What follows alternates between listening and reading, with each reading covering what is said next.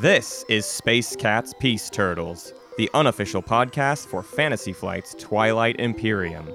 Episode 132, Extra Kingdom Strategy Guide. Music by Ben Prunty, featuring Matt Martins and Hunter Donaldson.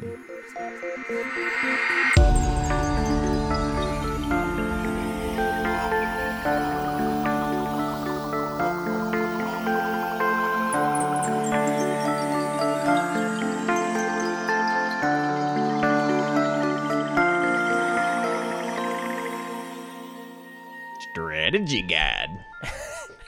Strategy This here's guide. your strategy guide. That's the extra. They're from Tuskegee. Ooh. A new character? we haven't really redubbed any of the factions. Right? You know what I Remember mean? when Like, we used to start every first round guide with like theme, and then that gave us all of our good goofs that then we included on the poster, and I feel like that's what's really been lacking from these recent, like, more thorough guides. Like, we've become too busy. Hunter, have we gotten too serious? Are we too business oriented? no, We get an LLC and we just think everything's all numbers and Well, what are we gonna do? Just keep reinterpreting the factions into like different characters endlessly forever? Like that seems I mean, I would dumb. do that. Nah, I mean, that's kind of my whole bag. I think that would get old fast. So now but the let's- extra are from Tuskegee, Oklahoma, and you know they're real familiar with the oil. How much used to be coming in from the oil trade, but these days things are a little bit tougher. I feel like you're deflecting with a joke opening because this is actually this is like Because it's been really hard for me. Yeah, and I think I would rather kind of reshape this goof to be sort of imagine like kind of an Office Space type setting where I've come by your cubicle and I'm like, if I could get that extra guide soon, that'd be great. Yeah. Okay. Sorry. It's. Can I? Yeah. I'll have it. I have it. I just have to sift through some files. I've been talking to corporate, and we've really been waiting for this extra guide. Everyone is excited. So if I could get that soon, by the end of the day, you betcha. Let me just put the. I just had to put the last. I'm gonna need that extra guide by the end of the day. I'm putting the finishing touches on it. It's totally ready. I just gotta finish. I've been formatting the email. Just I'm a big person. You're a big format guy. I'm a big format guy, so I've just been it, trying to get that all together. Yeah. I'm just going to need you to kind of get that extra guide done, though. Otherwise, you might have to start cleaning out your desk. And then I have what would be funny is if I have a short list of people to replace you, and it's like 2 people. It's like Moose. Root. And Root. I don't know. I've only seen 2 people do well with extra ever, so. Yeah, that's true. I haven't even seen Root do well with extra. It's Magi and Micmac Moose. That's like it. I mean, what? Patience? Oh, that's true. Patience is supposedly decent. I don't know, man.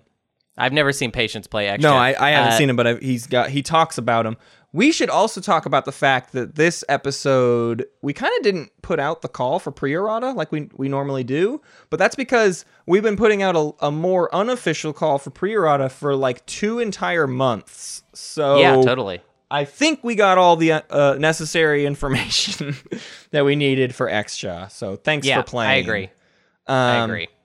So I think we should do it, Hunter. I think we should do the extra guide. I think I need this monkey off my back, and I need to be done with turtle, this. but okay. And I need it to be over. I just need it to be over. And can I say this much? I can say this with confidence. I'm never playing extra ever again. Ooh, it's your Muat moment. Yeah, you're having your Muat moment. They call it a Muat moment. Yeah, I'm not doing it. I'm not doing it unless Dane releases an Omega extra where it's just like, hey, we fixed everything. Not doing it. Did it different. Yeah. No thanks. And you'd think Omega Diplo would have done that to extra, but nope, not enough. No, not really. Yeah, and it's funny that you've been banging your head against this faction for quite a while now. I would say months. And And then, about halfway through your journey, Dane does release Completely some change updates everything. that maybe would change stuff. Yeah. I mean, obviously, I don't want to spoil it, but we'll get to it. Sure. Also, we should say, if last episode didn't clue you into this, I think this is the first guide, so I kind of feel like it's necessary to restate. Omega techs and the new Diplo are standard Space Cats Peace Turtles. This is the from path now on. forward. This is we are now Omega boys. We're big Omega chunkers, and we're ready to Chunkers. thunk and thunk. Here we are, Omegaing it up. What does Omega Chunker mean? Why do you ask is these questions? Why do you call attention to the thing I clearly didn't plan to say? Okay, I didn't. It was not clear to me. I thought. It should see, when I always hear be clear. The words just spill out. They just fall from my lips. There's no intention behind any of them. very good. So, let's break them down. This guide. So in previous guides, we do the let's talk about all the stuff they have, and then we kind of review them as we go. But I really need to get to the whole picture of Xcha. Yeah. To be able to really talk about what has been going through my head for, you said a few months. I started work on this guide a year and a few months ago. This guide has been a thing that's been on my mind for the better part of 2019 and 2020. That's how long I've been just wanting to I want to figure out the Xcha. Originally it was I think the Xcha can actually be really good, and I just want to figure out what the key to that is. There's no key. I never found a key. There's no key to make the Xcha great. Okay, cool. Well, now that you've turned off the podcast, because we've just admitted up front, we don't have it. Okay, actually, this is the misnomer, though. I get so much grief on YouTube and the Discord and everywhere of people are haha, Matt sucks at Xcha, and I get it, because that's been the story for so long. And I don't mean to start this off by being you'll never be good at Xcha, kid. Go sit in the garbage. Obviously, people do well with Xcha. So I don't want the thesis of this to be that Xcha suck and just do the best you can. Sure. Because that's not, yes, definitely not what it is. But what I want to lay out today is that there's just a really particular set of circumstances that Xcha leans on to find success. And when they find success, they don't get stopped. They find it and there's just nothing anyone can do about it. Right. But in most games, you gotta work really hard for it, and that's why this is a strategy guide. Is to not just mince words about this thing. This is tough. Sure. So let's actually get into it to figure out what our weaknesses are, so we know how to fix those weaknesses. It's a lot of work that went into this one. I'll say that. It's a lot of work. If you just got put off by us kind of front loading it, being it's hard, and I don't know, I don't know if we're gonna be able to help you. A lot of work went into this one, and this one goes pretty deep. Yeah. I would say, if you take a guide like this and then you put it next to, I don't know, our Jolnar guide. Yeah. The amount of work that goes into a guide like this is, I would say, maybe an order of magnitude more than a faction like Jolnar, where it's just you can figure it out. It is multiple decimal points beyond the Jolnar guide. Because you probably, if you play a lot of Xcha, you probably notice that you have games where it just doesn't happen. Yep. And maybe you're like, why? Why didn't it happen this time? And then sometimes it does happen, and you're like, ooh, it happened. Jolnar is the exact opposite, where it's sometimes it doesn't happen, and you're like, where did I absolutely screw the pooch for my game to not end up in a victory? Xcha is the inverse of that, where it's I had to do everything perfectly to find that success. Yeah. So let's, the last disclaimer I will give is just, I never won as Xcha, and I'm deeply ashamed by it. I have not won Xcha since our very first game that Hunter and I ever played in Twilight Imperium, and that one sure as heck don't count. Dude, that was the one where I didn't know how Graviton worked, and I was playing as Soul, and you shredded me, and I got to find out how Graviton worked. Right. Yeah, we were not prepared for things in that game, and it left a poor impression of Xcha, which was to say we thought Xcha and Xcha's flagship was freaking awesome, which it is awesome. Mm-hmm. But if you listen to our first round guides, which is the most listened to episode of our podcast, and that makes me want to die, That's the most listened to because it's the first guide that we did last time. So it's where right. people start. They go, okay, I'm going to start these guides, and there's the first one. And it was based on almost no information. So that's the unfortunate. So to combat that, this is based on every ounce of information I could find.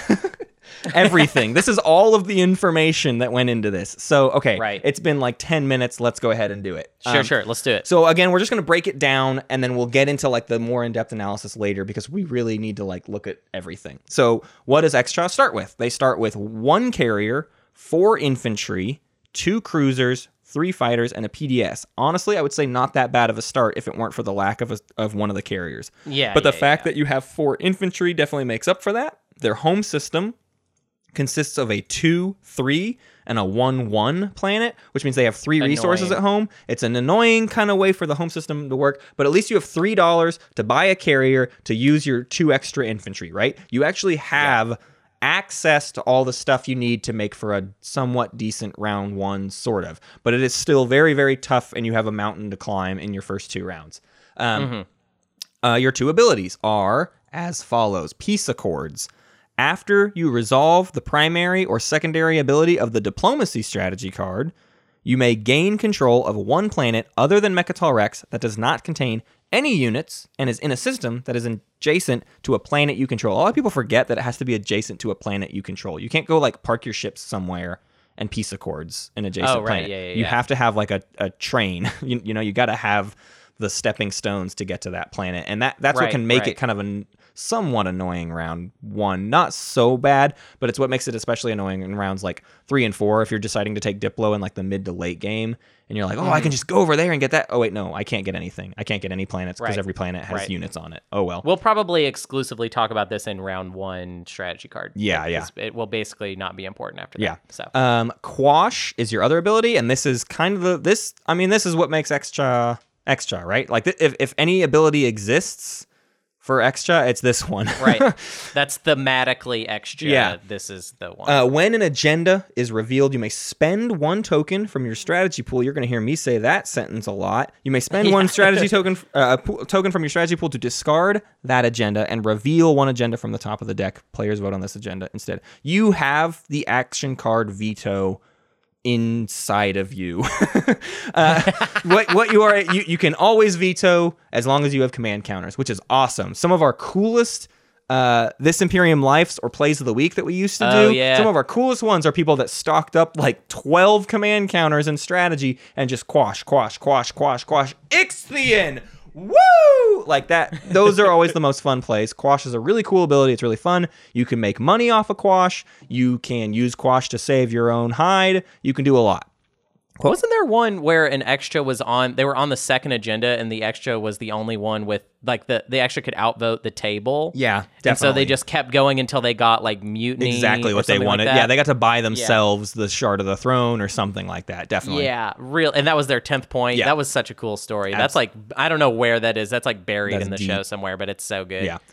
You also have the flagship, the Lonkara Sodu. You may use this unit's space cannon against ships that are in adjacent systems. And this ship has space cannon of you hit on a 5 times 3. This is what I would call new Xcha, right? Mm-hmm. Quash is the ability that feels distinctly old Xcha, which is like, Xcha was this faction that can like diplomatically encourage things. Lonkara Sodu is what has cemented Xcha also as a PDS faction. Right. And almost to like a kind of crazy degree where like maybe it's not even justified how much some people lean into PDS when the flagship just is a bunch of PDS. There's like a weird thing that happened with Xcha where it's like, oh, you get the flagship and then you super duper improve your space cannon out the wazoo and you can do all kinds of stuff. But then the counter argument to that is like, you don't need more PDS stuff. Your flagship is all the PDS you could ever ask for. Well, I wonder mobile. where people may have gotten that like idea from. Right, I don't know. If there was like a podcast about it, that where maybe somebody said all of that. Yeah, that might be. It is, and you know what? It still goes back and forth. The thing I've learned about Xcha is there's absolutely not one way to play Xcha. Maybe more than any. I mean, Jolnar has like the most versatility of any faction that exists, right? Because the tech path is just all over the place. But Xcha, yeah, but E-Res is the best, and you're always going to get E-Res. So yeah, so it's maybe not that versatile, right? And in this situation, it's more like nothing perfectly solves Xcha's problems. So you find answers to the quest. You find many answers to the questions that you have.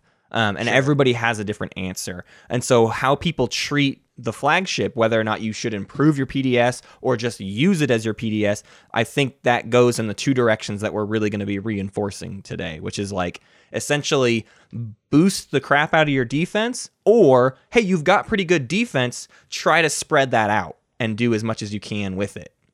Right. So next up, you've got your promissory note called Political Favor.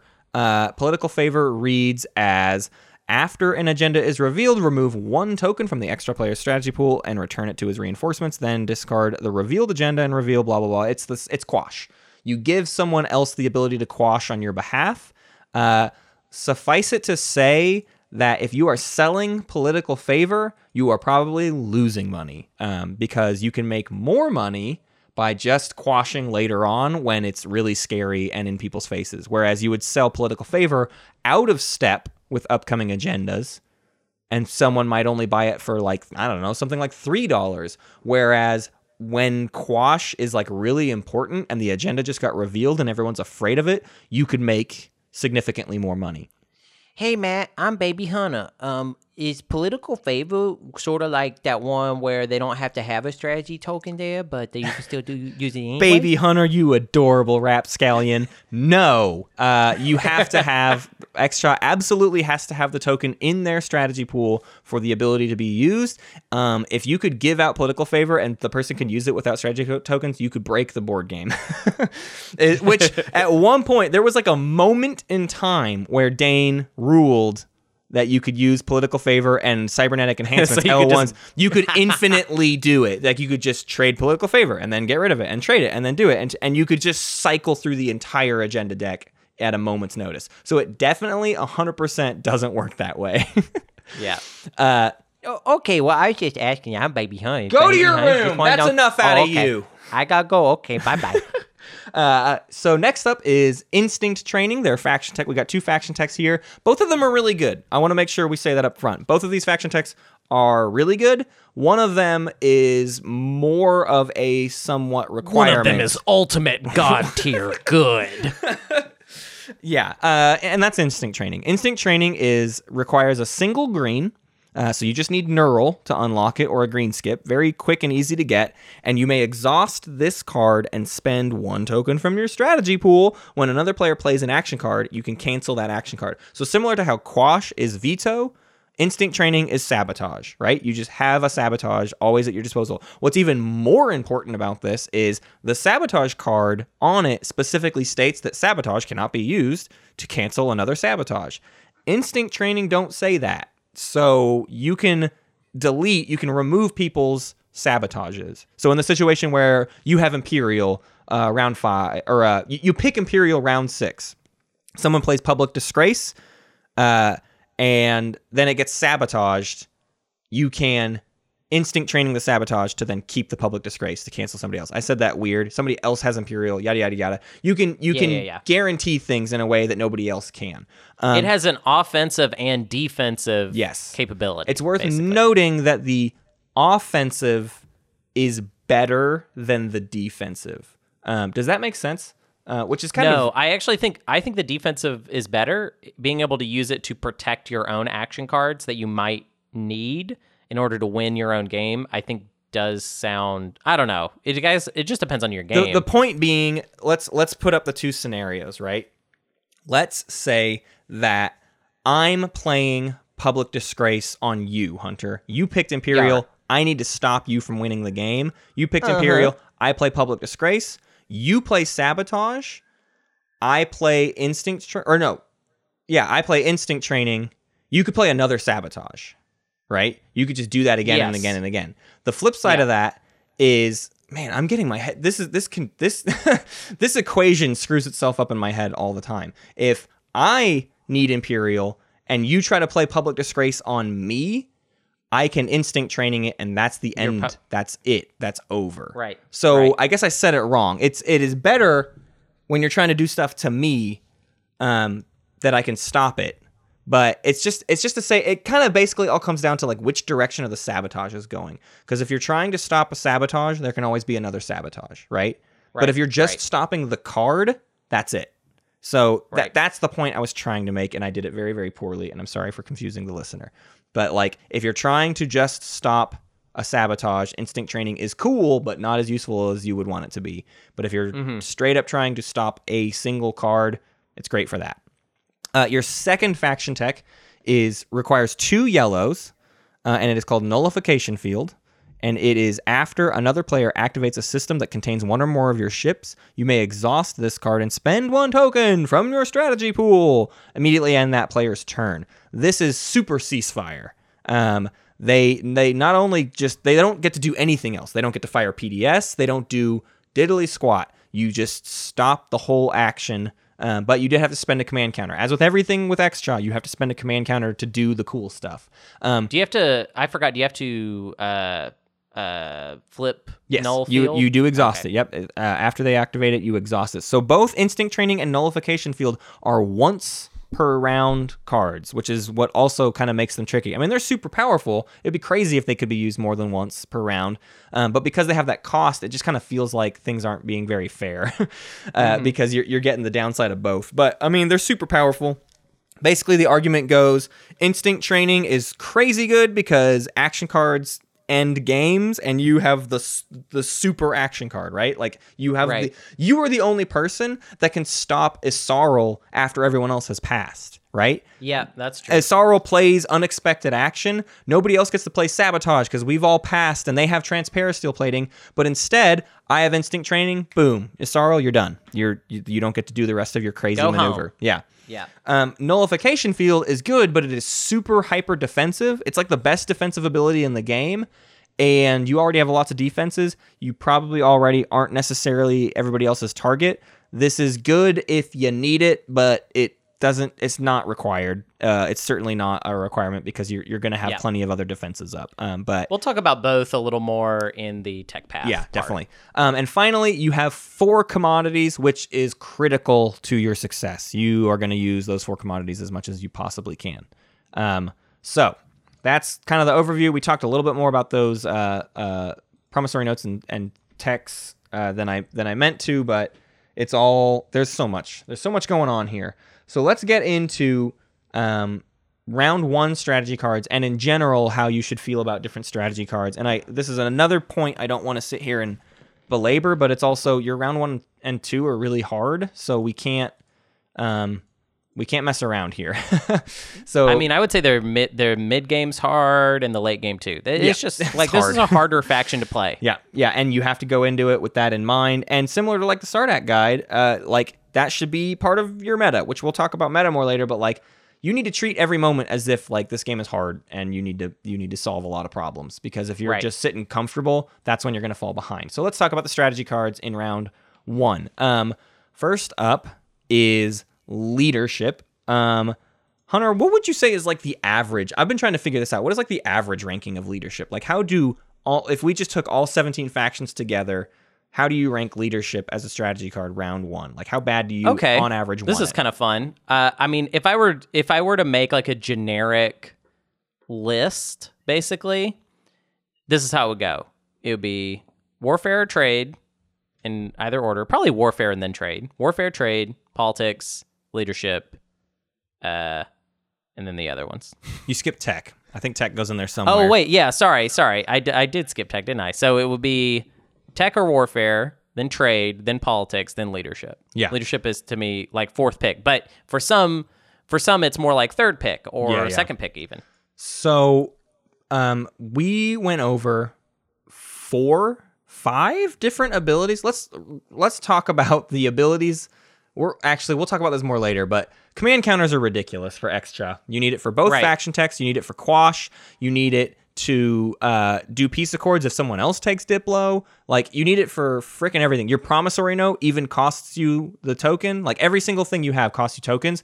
So getting ahead on tokens is never, ever, ever going to be a bad idea. Right, So right. for that end, I would call leadership a middle pick. It's good. It's kind of right where you put it. It's like third or fourth pick maybe. There are other things that are going to help you way more, but you never balk at if you have access to leadership and your top picks aren't accessible. Yeah, grab leadership. That's going to be great for you.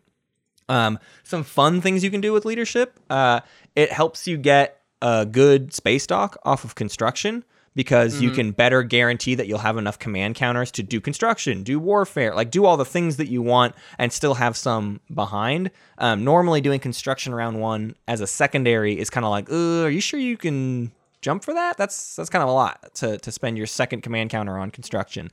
And Right. Extra definitely, in a lot of cases, want a forward dock or want to go ahead and start laying a PDS grid. So construction is like always useful for them. So leadership is, in my mind, the only way you do the secondary construction round 1, probably. Yeah. There's other situations that could come up, but I think I would reliably do it if I took leadership. Right. What other secondaries are we doing?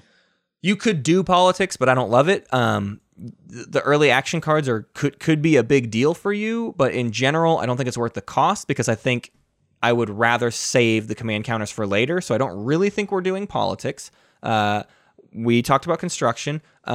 Trade, obviously you're not doing that. You're trying to get wash, like you're trying to get refreshed for free. I would not spend the token on trade unless, again, there's all kinds of specific scenarios that can come up for that. But generally speaking, I would not, unless your trade baron is being really, really hard on you and you can convince like one of your neighbors to do it as well. That probably won't happen, though, because you are a 4 commodity faction. Exactly. Like, people are going to want to trade with you. Exactly. Warfare, 100% yes, you're doing it. You got to do warfare. And because you're doing warfare, you're probably spending all of your money on warfare, which means you're almost definitely not doing tech. I'll say this much. In any situation, you're almost never doing tech and warfare. You're doing tech or warfare. And I'm going to, for all of these cards, I'm basically going to say warfare is always better.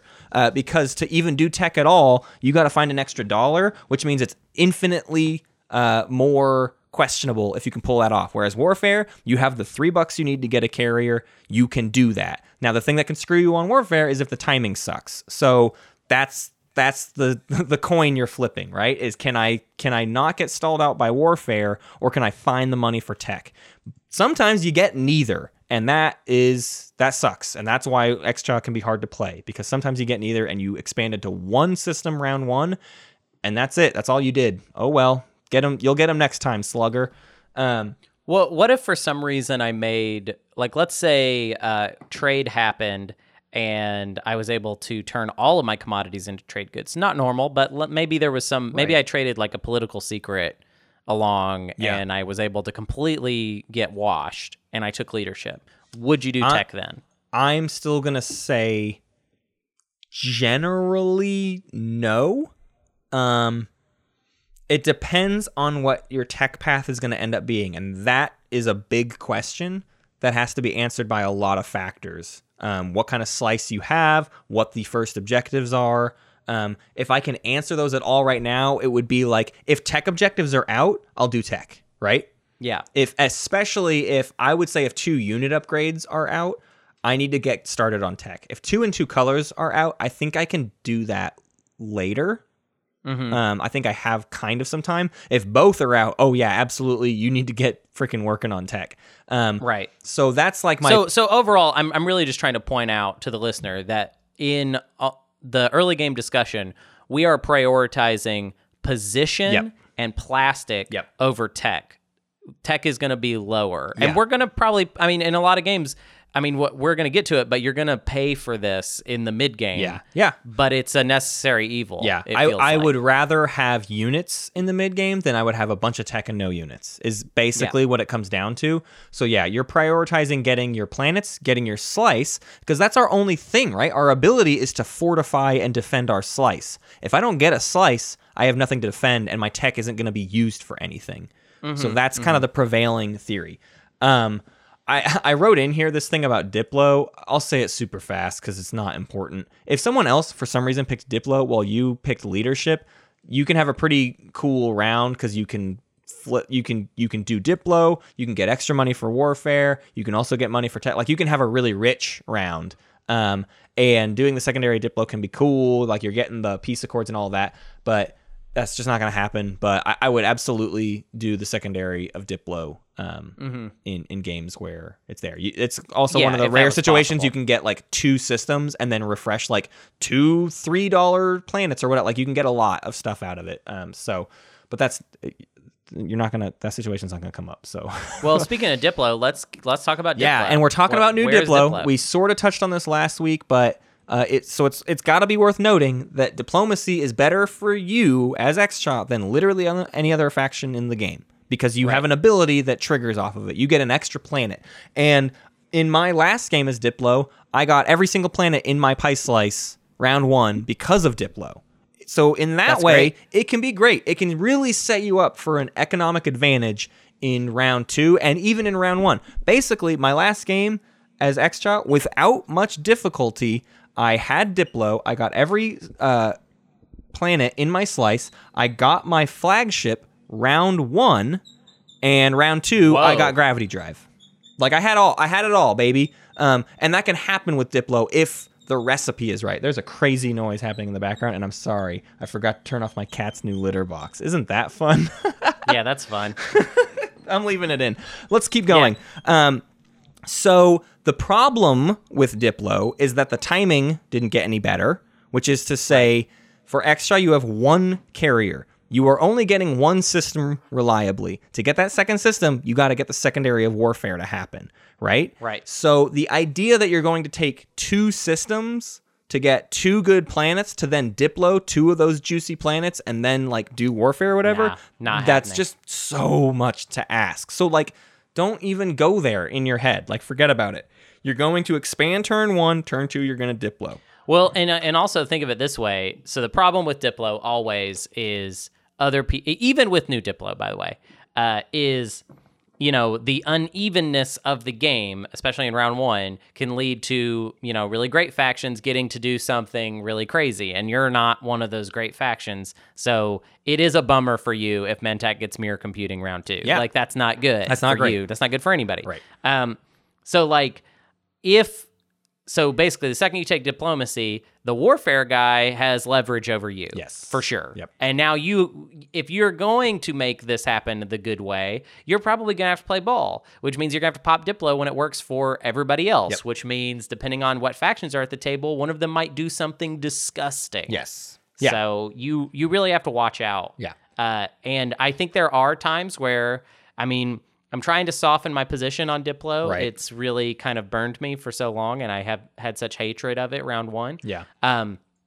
But I think you need to look at what factions are at the table and what tech skips they have in each of their slices, and then figure out from there whether this is a time where you can take Diplo. Here's my other favorite thing to do with Diplo. And I think we're assuming here that you're really only taking Diplo if you are last pick.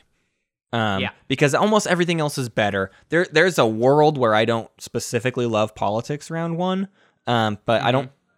Getting speaker token is juicy. Selling that speaker token is even more juicy. So like it's probably better than Diplo. So if you are last pick, I think what you do with Diplo is you tell the table before you pick it, like, listen, I could pick construction here, or I could make everybody really rich and pick Diplo, but I'm getting paid for it. And that's how you offset the problem of diplomacy, is by making sure that in taking it, people are going to help you. That's where the power of Diplo, I think, comes in, is the idea that, like, yes, other people are going to get more than you get out of it because like you playing Diplo just like has a less cost for you, even with the new Diplo. Even though new Diplo can be better in later rounds. Round 1, we're talking about the problem with Xchop being you're only getting 1 system, so you still need it to be like Abyss Freya or Bear Glare 4. You need to be $5 worth, and if it's not that, you're not getting more than everybody else is getting. People like L1Z1X are going to make like $8 off of Diplo. So as payment for them getting that $8, you basically are going to like look at the trade player and be like, I want money. Like, I want a good deal. I don't want X-1. I want $4 for my 4 commodities or even more. Right. I think I got a 6 for 4 or a 5 for 4 in my last game as Xcha by talking to the trade player who was to my left, and I was going to pick Diplo, I think it was L1. I don't even remember. I'm going to be wrong. That was up on the Twitch recently, and that's going to be the Xcha game that comes out like this week. But regardless, I made more than I should have made. But even then, like even trying to get like a 5 for 4 isn't necessarily crazy if what you're offering is, hey, listen, you're all going to get a lot of money. And I think that's how you play Diplo. Yeah. And a lot of, and the tech skippery is going to get wild, really crazy. Wet and wild, really wet, the really other wild. specific thing you're doing with Diplo is, I think if you're not getting your flagship out round 1 off of Diplo, you're maybe not using Diplo to its full advantage. You should be trying to make enough off of trade goods and enough off of the planets that you refresh that you can get the flagship out round 1. The flagship is going to act as your second carrier. Instead of buying a second carrier, you're going to build your flagship. Again, this needs to work off the Warfare timing, but that's like what you're buying. You're picking Diplo and saying to Warfare, do this favorably, and I'll pick Diplo. So then your second 2 infantry go take that second planet system with your flagship.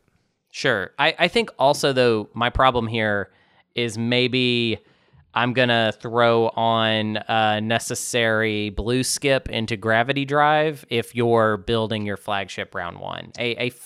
Your flagship round 1 isn't that big of a deal if it is going to take another 2 rounds to get in a solid position. Right. I had kind of I misplayed how I built my map in the last game, but I had Centauri Grawl, which has the blue skip, and if I had set it up right, I could have done a situation where I expanded to Centauri Grawl, got the blue skip, Diploed the blue skip, teched to gravity drive, built the flagship, and then sent it adjacent to Mechatol Rex. And I screwed that up, but you definitely can do that. But even if you don't do that, if you can get your flagship into the system directly in front of your home, that can be really great. Same deal. Yeah, so it's the same deal. So yeah, you got to look at the map slice. You got to look at how it all is laid out and how to like pull everything off correctly. But Hunter's not wrong. It is all really critical on what the positioning of all of this is. I think that's all we can say about Diplo. That's this. I'll say this. I'm gonna go a little bit harsher. Okay. If you don't have this way to get the flagship adjacent to Mechatol round 2, I don't think it's worth it. Oh yeah, round 2. If you're putting your flagship in a spot where it can't get adjacent to Mechatol round 2, I agree with that. Yeah. Yeah. Because if you're using Diplo, it's because you need to get some sort of early game superpower because you're enabling somebody else to get an early game superpower, absolutely. Almost assuredly. So yeah, that I think is the what would make it necessary for me. Yeah. All right. So let's talk about politics. I rank politics mid to low. The biggest reason is because you won't be able to do a ton. Your best bargaining chip is speaker token. The best thing you can do, the best time to take politics is when you pick right after trade. If trade is sitting to your right, you can very often get your commodities completely washed for the speaker token. And by that, I mean, not doing a 4 for 4. Like, I'll give you the speaker token if you make me a very rich person, a very rich turtle, right? Like, I want my 4 commodities plus 2 more trade goods or something like that. Like, that stuff isn't always totally crazy. Like, we do a wash or whatever. I'm not saying $6 for the speaker token. I'm saying like wash plus money. All it costs them is 2 trade goods for the speaker token, basically. So that's the power of politics. If I'm not in that position, politics is a little tricky for me. The big benefit of it is obviously I could just give myself speaker token and have a better round 2, and I just accept that my round 1 is going to suck. And you probably pick Warfare round 2, although there's a few different. You could also pick Tech round 2 and start catching up.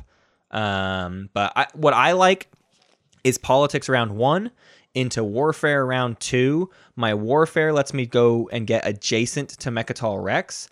Then construction pops because somebody probably took construction round 2. That happens a lot.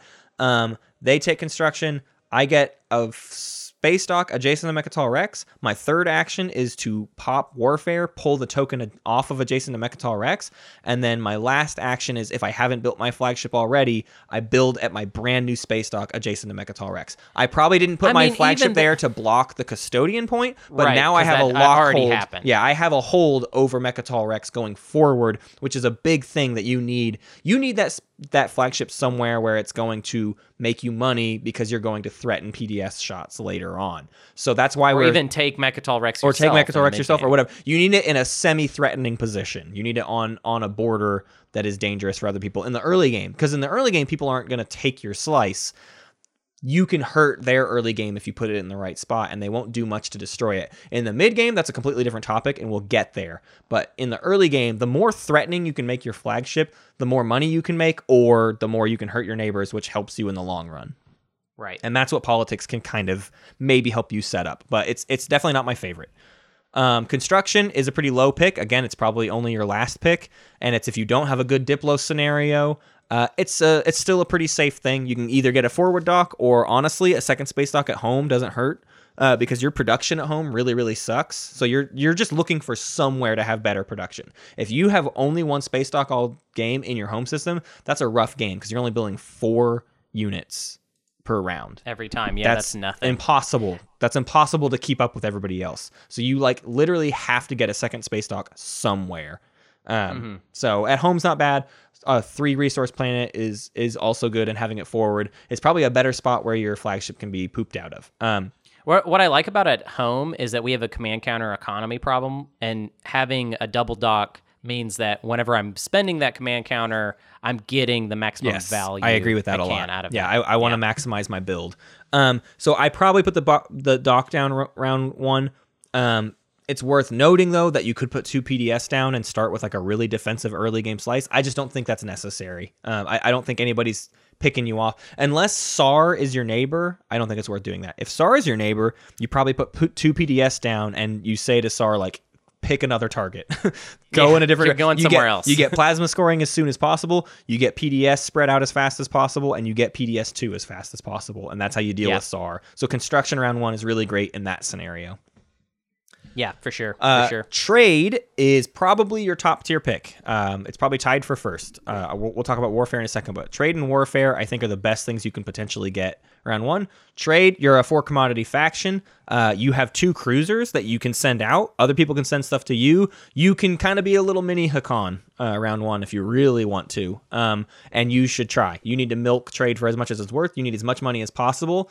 One important thing, we talked about the importance of getting the flagship out if you take Diplo round 1. I don't think that's the case with trade. I would rather bank trade goods and spend planets on my flagship and keep the trade goods for more important stuff later. So my early trade is not in an effort to get 8 trade goods or 5 trade goods and then buy the flagship outright. My goal with early trade is to start stockpiling those trade goods for all the scary stuff that's going to come up in the mid game. And why is that? I mean, we talked about diplomacy as being something that would get you money, but in that situation, you build the flagship early. Why trade also equals money? Why doesn't it also equal round 1 flagship?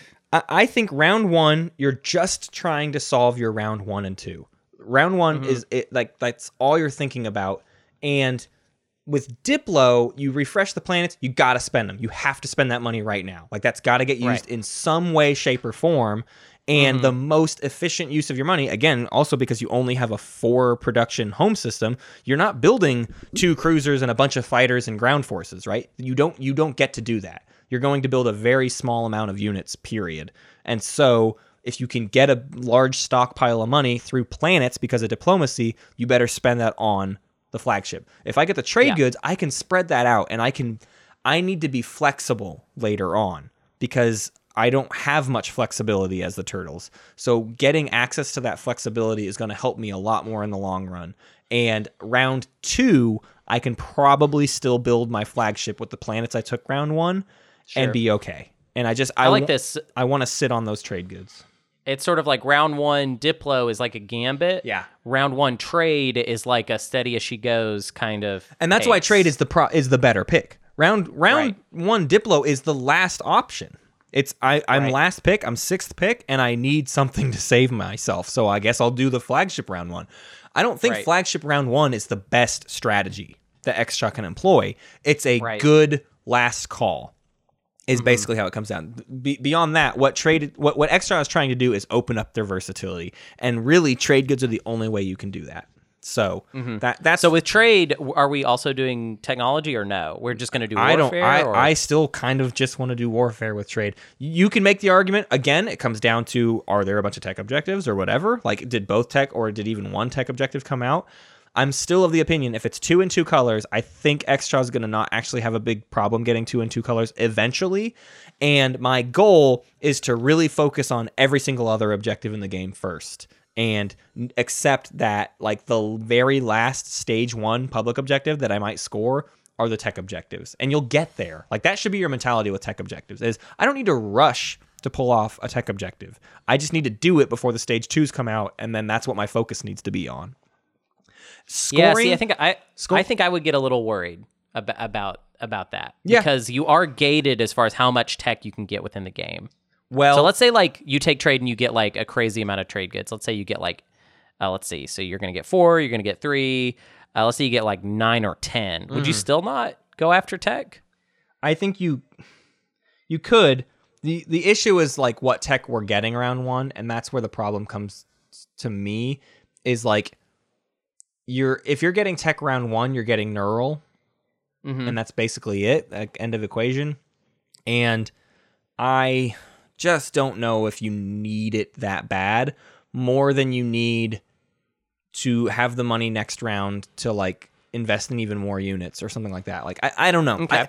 Here's what I don't think I have a great scientific way to put this. What I have is the anecdotal way to put this, which is almost every successful game of Extra that I've seen has been really laid back on tech, and they focused on everything else. I mean, Micmac Moose in our semifinals, he had like 4 technologies in the end game. Right. Maybe even 3. He had almost no tech. I don't know what Right. Magi's tech scenario was in last year's game that he played as Extra. Semifinals, yeah. But like most times that I have played Extra and gone heavy into tech, I've had no money for anything else. I didn't have enough plastic early to go take stuff that I Right. needed. Right. I had no capability to go do stuff. I just had a bunch of tech, and I was sitting on a Right. stockpile of tech, and it didn't do anything for me. But every time I've been really, really tight on tech, sure, sometimes the tech objectives come out, and you're like, I hate that. That sucks.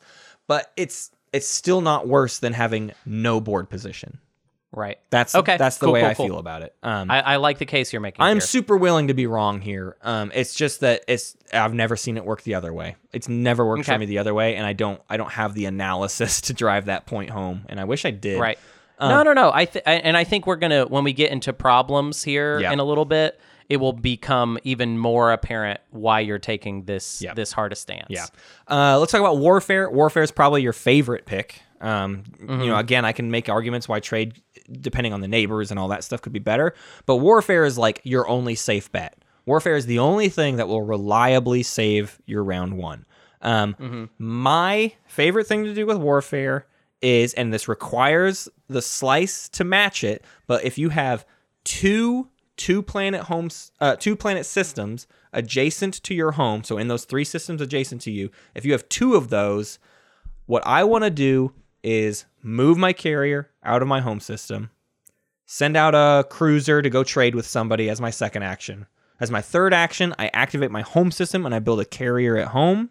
As my 4th action, I finally play Warfare.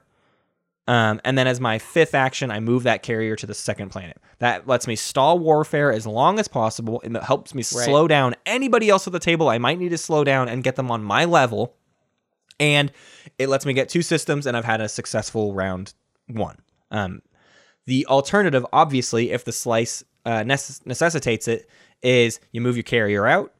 You probably still then, as second action, send that trade cruiser out to go make some money. Again, those 4 commodities you need to turn into trade goods round 1. Like you can't, in games where I had no trading round 1, I felt it. I felt it really, really poorly in the rounds 2 and 3. You need that early money. So send that cruiser out. Your third action, you pull the command token from where your carrier moved to, and as your 4th action, you move that carrier again to either like an equidistant system or the system adjacent to Mechatol Rex, if that has a good planet system. So those are basically your 2 options, and both of them are solid, and it just 100% depends on what your pie slice looks like. I got a question for you. What do you think about the play of expanding towards Mechatol, Warfare, expand towards Mechatol again? So now I have the adjacent to Mechatol system going into round 2, which I feel like would make the eventual flagship next to Mechatol goal really easy. Like, why is that not as good? I think it's not as good because I don't think with you taking Warfare first, it probably means your first or second pick, which means you probably are really low in speaker order next round, which means the chances that you're going to get Mechatol are still very, very low because someone's going to have initiative over you. And I don't need... I can get there round 2. Just like I can still get there and get my flagship adjacent to Mechatol round 2. If I take construction round 2, right? I can put the space dock there and build the flagship. So like I'm not hindered in any way by doing any of that. And like next round I can still get there and get the stuff out. I don't know.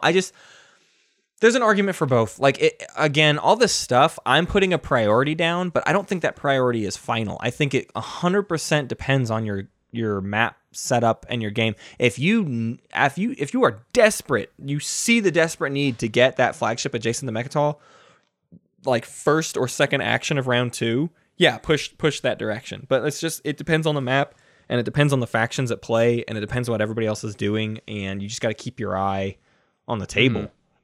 So for me, the reason I like just taking the 2 adjacent to home is like, I know as Xcha, I can rely on having like a decent PDS network and having my flagship protect my home system and everything. And if I just keep everything in the pocket right there, I know that's not going to go wrong. Like I know I'll keep all that. But if I stretch my neck out adjacent to Mechatol, that's when I've been burned in the past. That's when ghosts have jumped into my slice and taken planets from me or whatever. But if everything's just right there next to my home system, that doesn't go wrong as often. Mm-hmm. That makes sense. So moving on to technology, we've been downplaying technology a lot so far as a secondary. So like, where does technology rank as a primary? I put it like in the middle. It's above politics. It's above construction. It's above diplomacy. It's probably tied with leadership. I might put it just below leadership. I think I want leadership more than I want tech, but then that comes into factors of like, who are you giving tech to, right? You have to factor that in. I don't necessarily want technology to fall to like my barony neighbor that's sitting on my left. So I might take tech in that scenario. But generally speaking, I would say tech is a little bit less than leadership for me because my command economy is what's so much worse. And my tech situation is just already this kind of mess that getting a tech round 1 doesn't necessarily fix anything. That's the big thing. Tech round 1, I'm almost always getting neural. There's an argument to get plasma. We'll talk about tech paths in a bit, but you're generally speaking, I mean, neural is the thing that the earlier you get it, the better. You're going to want neural eventually because you're going to want instinct training eventually. You're going to want cruiser 2 eventually. There's a lot of stuff that you want. So neural is just the obvious pick round 1. It's just the issue is neural motivator doesn't help you do anything positionally round 1. Right. Gravity drive, factions that want gravity drive is critical round 1 because it lets them do stuff round 1. Neural doesn't help me do anything round 1. So that's why I don't love tech. It just doesn't matter. And also, we have a tech problem that we're going to talk about here in a bit that I'm going to call the plan. We have 2 options for the plan, and doing technology round 1 is making a call before we know the plan. Right. Is basically the point. Like, our tech path is going to depend on a lot of factors, and the earlier we pull the trigger on our tech path, the more we could be spurned by that decision. Right. The more likelihood we have to have that screw us over in the long run. So tech is obviously you're getting ahead on tech, and that's always great. It's just that can go poorly for you. Yeah. And then of course, I think it's also worth noting that if you take tech, the only secondary you really have to do is warfare. Yeah, that's nice. So you would be okay. I mean, not great, but you would still be somewhat decent going into round 2. And there's less likelihood that you get stalled out by warfare. Oh, for sure. There's still a decent amount that you can get stalled out by them, but there's less. The last one is Imperial. Imperial is basically useless, especially because you as a faction are pretty good with diplomacy or construction, which are usually going to be your other options if you're last pick. I did want to make the one argument, though, that if you know Warfare is going to screw you over, you might take Imperial just to not get stalled out by Warfare. And also, if you have the full intent of making a Mechatol play with an Imperial card later on, which we're going to talk about, getting the early second secret objective actually isn't a bad thing because you're going to really super duper rely on secret objectives in the late game. So if you can get 2 in the bag and then score your Imperial point later without and not draw a secret objective, that can be really actually quite good for you. It's interesting that if you're 6th pick extra, you have 3 strategy cards that you're kind of like, ooh, I kind of value all of these. So you're going to have to make that call depending on your game. But the big thing is if you know your meta and you know they're going to Warfare stall you and the person with Warfare has loads of stalls, like that might be the opportunity you have to do Imperial. And I'll say this much too, though. Imperial doesn't even necessarily save you. So don't let that be the only reason you're doing it. Sure. Yeah. So That makes sense. generally speaking, you're not going to do Imperial round 1. You're going to do Diplo or Construction. Oh my gosh, that was a lot. And now we have to That was a lot. Now we have to get to the actual thesis statement of the extra guide, because this is the part of the show where we talk about problems that extra has, and as we've already kind of been talking about, there's a lot of them. So Hunter, I've been talking a lot, and I want to recap with you. So from your perspective, what are all of the things? What are the costs of being extra compared to vanilla factions or any other factions? But like if we compared, what keeps extra from being a I don't have any abilities I don't have any abilities faction? So number one, it feels like command counter economy is a problem. Right. Almost every solid ability you have involves spending a command counter. So if you don't manage that economy in the early game, the mid game you might just kind of run out of options. It feels like we are a very flagship dependent faction, which is odd. There's not really there's almost no other faction where you talk about the flagship this much. Yeah. Flagships cost a lot of money.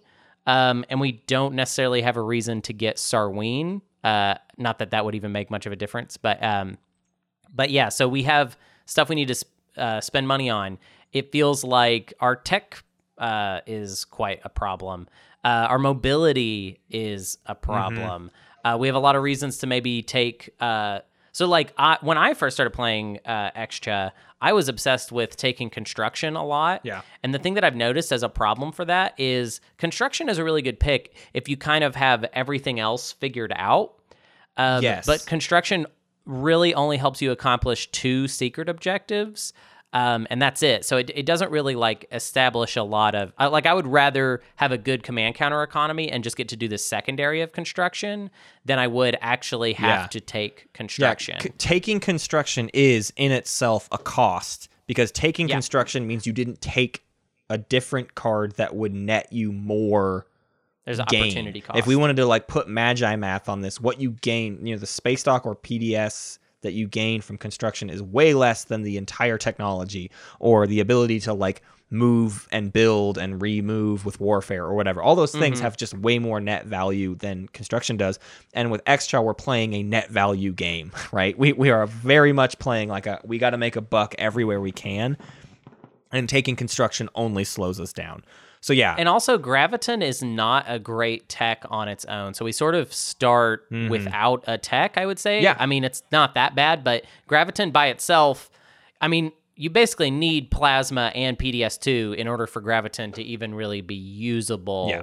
I guess it is a round 1 deterrent in that if you want to pull some round 1 shenanigans, that's a really you're good really going to need to bring some stuff. Point though. We talked about this idea earlier of like why is Extra a PDS faction if their flagship is a PDS, and I think the Graviton argument is the answer to that, right?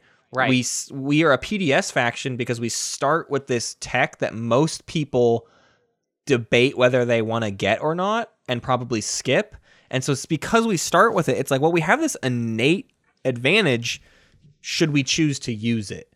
Right. An early game PDS against like a carrier and 2 fighters and a ground force that's coming to try to take a planet from you, Graviton freaking rules in that situation. Like early game, spreading out those PDS can be really, really good. It's in the mid and late game where Graviton shifts how good it can be. Graviton can still be really great in the late game, but it just, people tend to have better fleets to put up with it. People start getting destroyers out that are their Graviton soak hits. You know what I mean? So yeah, I think the idea that like you need PDS is tricky, and that's why it's difficult to decide what to focus on. So we talked about command counters. You need like $8 as fast as possible. You need construction, tech. You need all this stuff. So how do we turn all of those problems?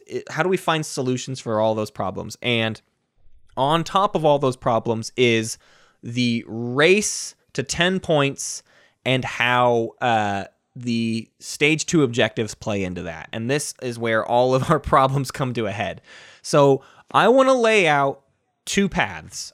This is my effort to just make it as simple to spell out as possible. There are not just 2 ways to play Xshot. That is not what I'm trying to suggest. But what I'm trying to give are 2 frameworks that then you can kind of plug and play with, right? Like, okay, if I'm going to do this one, there's probably some areas where I can diverge from the path, but there's 2 directions that you can choose to go in. And when you decide to go in one of those directions, you have abandoned the other direction and you will not be going back to it. So that was the thing we were talking about earlier with tech, where it's like, once you set forth on your tech path, there's probably no going back. So let's talk about the 2 paths, the paths. I'm putting that in all the P is capitalized here, the path. Right. The first one is, as you'll hear Billy cry out every time Xcha is brought up on the Discord, Blastoise. What does Blastoise build? Blastoise, we scream it all the time. Blastoise is called Blastoise because Blastoise is a blue Pokemon, and Blastoise is blue Xcha. What we mean by blue Xcha is Gravity Drive Xcha, which is to say, and we'll get into like specific tech path later, but the way I define Blastoise is you're getting the flagship out as fast as possible, round 1 if you can. You get Gravity Drive as fast as possible, round 2 if you can. And you move that flagship into people's way. You get it not just next to Mechatol, but maybe like you move it directly into the Equidistant. And now you're like taking over half of your neighbor's slice. And you're threatening them all the time. And you're making lots of money off of it. Or you're holding a bunch of territory that's really important to you. It's a really threatening and aggressive way to play Xcha. And it can be crazy fun, but there are some huge drawbacks to Blastoise. The big thing being, it's way easier to stop than you think it is. Blastoise did not get plasma scoring, only is relying on Graviton and the power of your flagship alone. And if somebody decides that they want to deal with that problem, they probably can. I have a very specific memory of a game with Zendog on the Discord where he was like, I'm not putting up with this flagship, and he just jumped on it, and I had to retreat it, and I was losing a lot of stuff, and it like really cost me my position in the game because I got too aggressive with my flagship against someone who wasn't willing to put up with that. So over-aggression can really hurt you. It's also incredibly taxing on your economy. You have to get tech really fast, and you have to get your flagship really fast. That is effectively $16 you need to spend like immediately, which means you're not scoring any spend objectives in the early game. Right? Ideally, you're probably not scoring any control objectives. Right. I mean, well, the goal is to be setting yourself up to get those control objectives. Maybe in the mid game, but you still have to plop all this money down. Yes, first. Absolutely. It is a tough and crazy fast round 1 and 2, and round 3 you're hoping things don't backfire on you. Is basically how Blastoise plays out. And when Blastoise backfires, you're dead in the water. That's it. That's your whole game. You invested every dollar you had into making that work, and when it doesn't work, you're down $16, and every ship you had, like, you're just out. You're not going to make a comeback unless like some crazy king slaying happens in the late game. But generally speaking, this is really fast. Now you can slow this down a little bit. I played a Blastoise recently that I had a blue skip. I got my flagship out early, and I got an early Fleet Logistics, and I used Fleet Logistics and Diplomacy together a lot. I picked Diplomacy 4 separate times in that game. Round 1, awesome. and then round 4 through 6, I had Diplomacy every single time. And that felt actually kind of balanced. Now, it felt also balanced because I had kind of a perfect slice for that, and I got all of the perfect objectives. So I had a lot of luck on my side. But again, when the luck comes on your side, that's the only time extra feels great. I've also tried to do Blastoise and not had any of the luck, and it felt like an absolute disaster the entire time I was playing. So, Right. but Blastoise, I would say if you are like me and you've heard the way that we describe my playstyle, Blastoise is the only way you might be willing to play Xcha. Sure. Because the flip side of it is, to me, not engaging or interesting or fun at all. But it is absolutely a strategy that can win as Xcha. So let's talk about the other option, which is just the turtles. Mm-hmm. This is so if Blastoise is blue and green tech, the turtles are red and yellow. And your goal with the turtles are to turtle up, stock up on PDS. You get your flagship out when you can, right? You don't have to rush into the flagship because your PDS will help your early defenses, and you can focus on spending money on spend objectives, getting the tech situation where you need it to be, and then maybe around like 3 or 4, you finally get the flagship out to kind of like help secure your late game. And the goal with the turtles is to, in the final round of the game, be sitting on like a almost indestructible pie slice. Like you can't be tapped into. What this requires, and what I find annoying about this, is what you're doing is relying on your slice to score every single objective. So you can be basically incapable of doing territory control objectives, right? Trying to do 3 tech skips as the red-yellow turtles is really hard unless things are positioned in a really advantageous way for you. Same goes with 4 of a trait. And the stage 2s are a complete roll of the dice because you have set up a situation where your tech doesn't give you any opportunity to take the 6th planet of a trait or the 5th tech skip or somebody else's home system or any of that stuff. And you also don't have a very good tech game, so 2 and 4 colors is impossible. You basically are only probably going to do 16 resources or 16 influence. Now in the games where one of those 2 stage 2s come up and you've set up this really awesome solidified position, you could just be coasting into a victory. But in every other game, you end up at like 7 or 8 points, and you're like, I don't even know where I was ever supposed to score any other points. Like nothing else was ever possible, and everyone else I think just got ahead of me. this is the one. This is the one I gravitate towards when I play Extra, and I feel like the only way this works is if you are able to get extra like points outside of the public objective cycle. Definitely. Like Mechatol points, agenda points, support for the throne.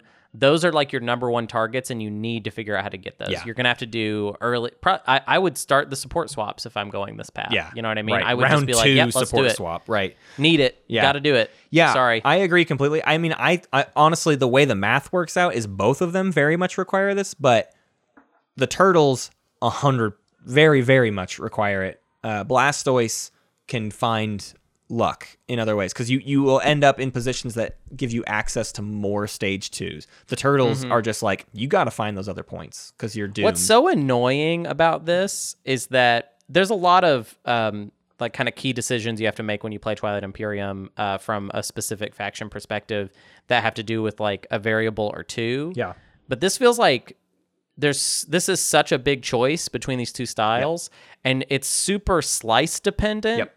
And then also super objective dependent. Right. Okay. So like Let's you talk might about have that. a good slice for turtles, but the objectives are all Blastoise. Right. You know what I mean? Exactly. Like they're just not, they don't match. You pick a path before you know what the objective layout is going to be. If we Right, could play, if we played Twilight Imperium like the Age of Empire variant in TI3, which was that you lay out all of the objectives from the get-go, that would help Xcha so incredibly much. Yeah, I can't yeah. even explain Munch. how Yeah. much Would help them how munch. much it would help you. It's like if you knew every single objective that was going to come up and you could plan for it, Xcha would become, I think, would go up in my rankings like 3 or 4 positions. But it's it's the uncertainty of it all that makes it so difficult for Xcha. So yeah, you pick your path of, I'm either going to go heavy territory control, across the whole board, or I'm going to go heavy like home control. And the objectives, you don't know which way they're going to hit yet, and they either reward you or they don't. And that's like the end result of any Xcha game is those 2 paths end up working out for you or they don't, and you didn't really even have control over the scenario. Like you just it's just a problem of versatility. Yep. It really is. They're just not very versatile. It's like, it reminds me of something Ginger said, I think, in his interview. I forget if this actually made it into the episode or not, but he's talking about fleets are still far and away the most versatile and best way to accomplish objectives in Twilight Imperium, without a doubt. So we have one path that involves relying specifically on just a flagship, which is not the most reliable. You're also putting a point on the board. We should say that. Yeah. And then the other one is PDS. Neither of those options are particularly versatile. So if you make the wrong commitment, you can feel like you lost the game for not a fair reason. You know what I mean? Because you made the choice before you knew what was going to happen. Yep. Yeah, exactly. So let's talk about how that choice takes form. And that is through technology. So we are basically going to invest in a tech path earlier than we want to.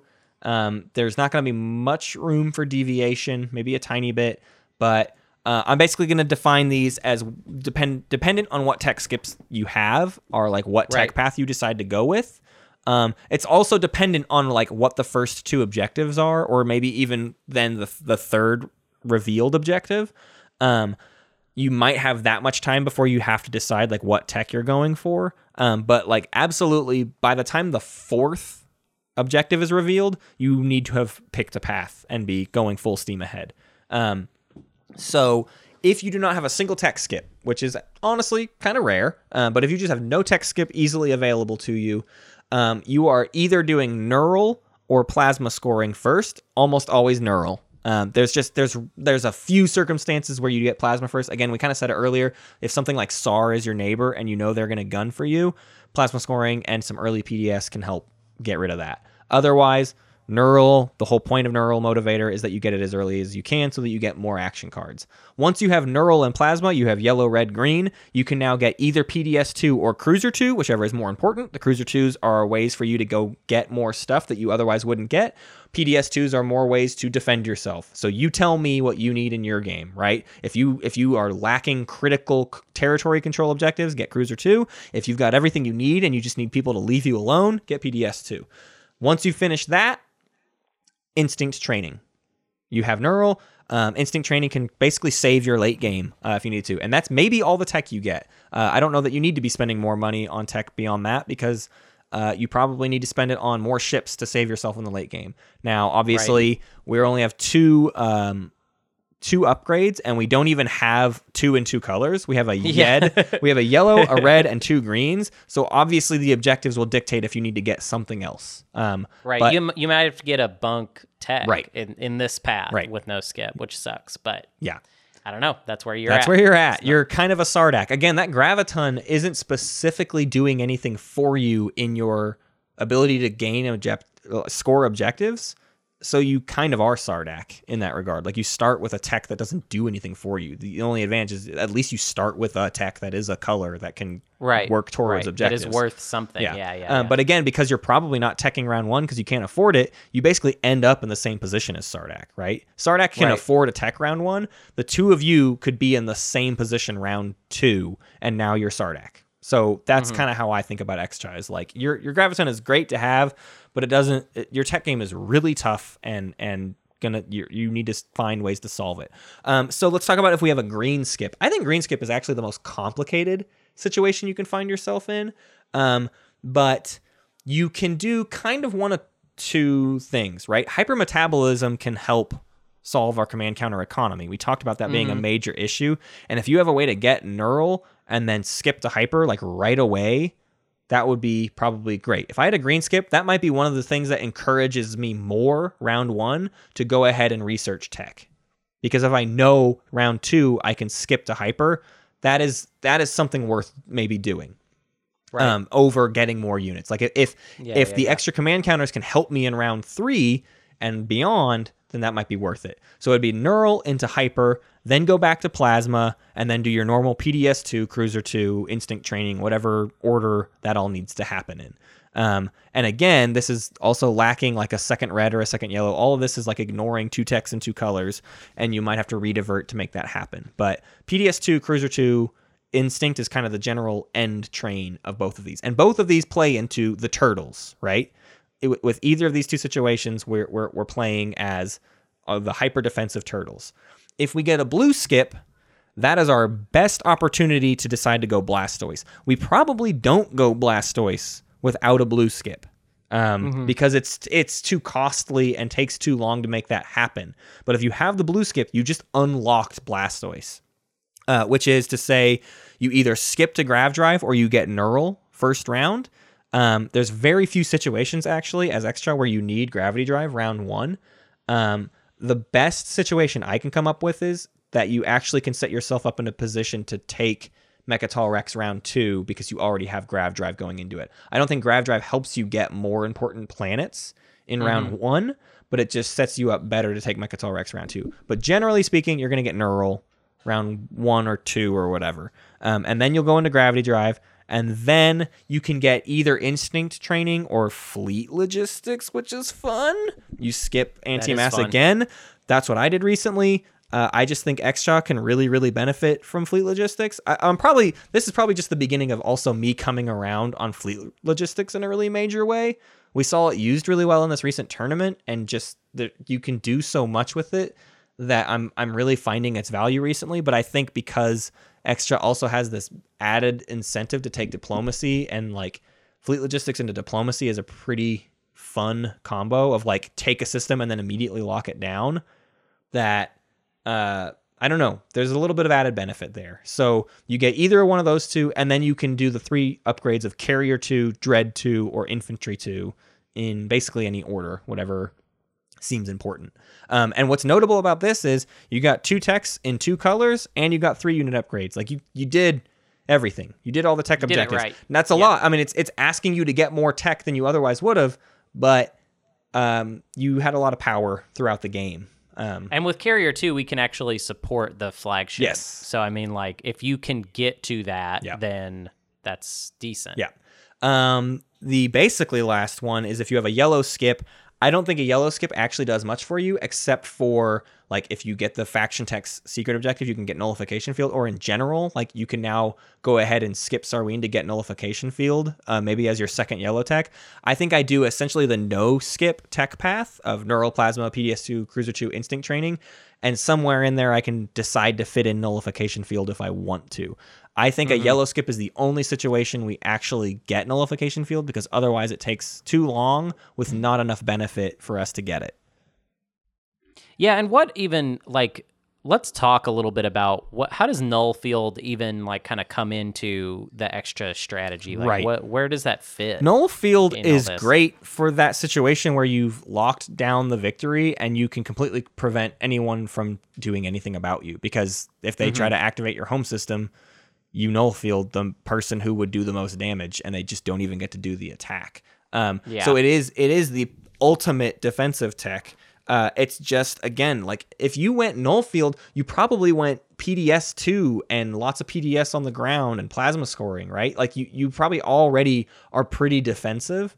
So I just don't think Null Field is solving any of your problems. There's a world where you play a Null Field extra that like gets in neighbors' slices, and then for them to try to get their stuff back, like it's impossible for them to do like that. Cruiser 2, you just kind of sneak in and take a planet, and then now they can't respond to that. That exists, but that feels like a crazy... I mean, that's what would be in our experimental tech paths extra. Sure, that's so far from standard. Sneaky extra. And like not using any of their other tools, right? You're just doing that one crazy thing rather than using any of their other abilities to their full advantage. It's definitely a thing that can be done. It's just, I don't know. It's real tricky. I think that is significantly more difficult to make useful. And that seems to be the prevailing mentality that people have. Right. Right. Instinct training kind of pays for itself in the opportunities Yeah. that you get. Nullification field kind of just solves a problem that shouldn't be. If it's a problem still, then you haven't been having a good game as extra anyways. Right, and it's not going to save you from. It's Right. not going to help you find a victory. And Yeah. finally, if you have a red skip in your slice, congratulations, you have more command counters at your disposal. You will not be Yeah. using that red skip. Bye-bye. Go home.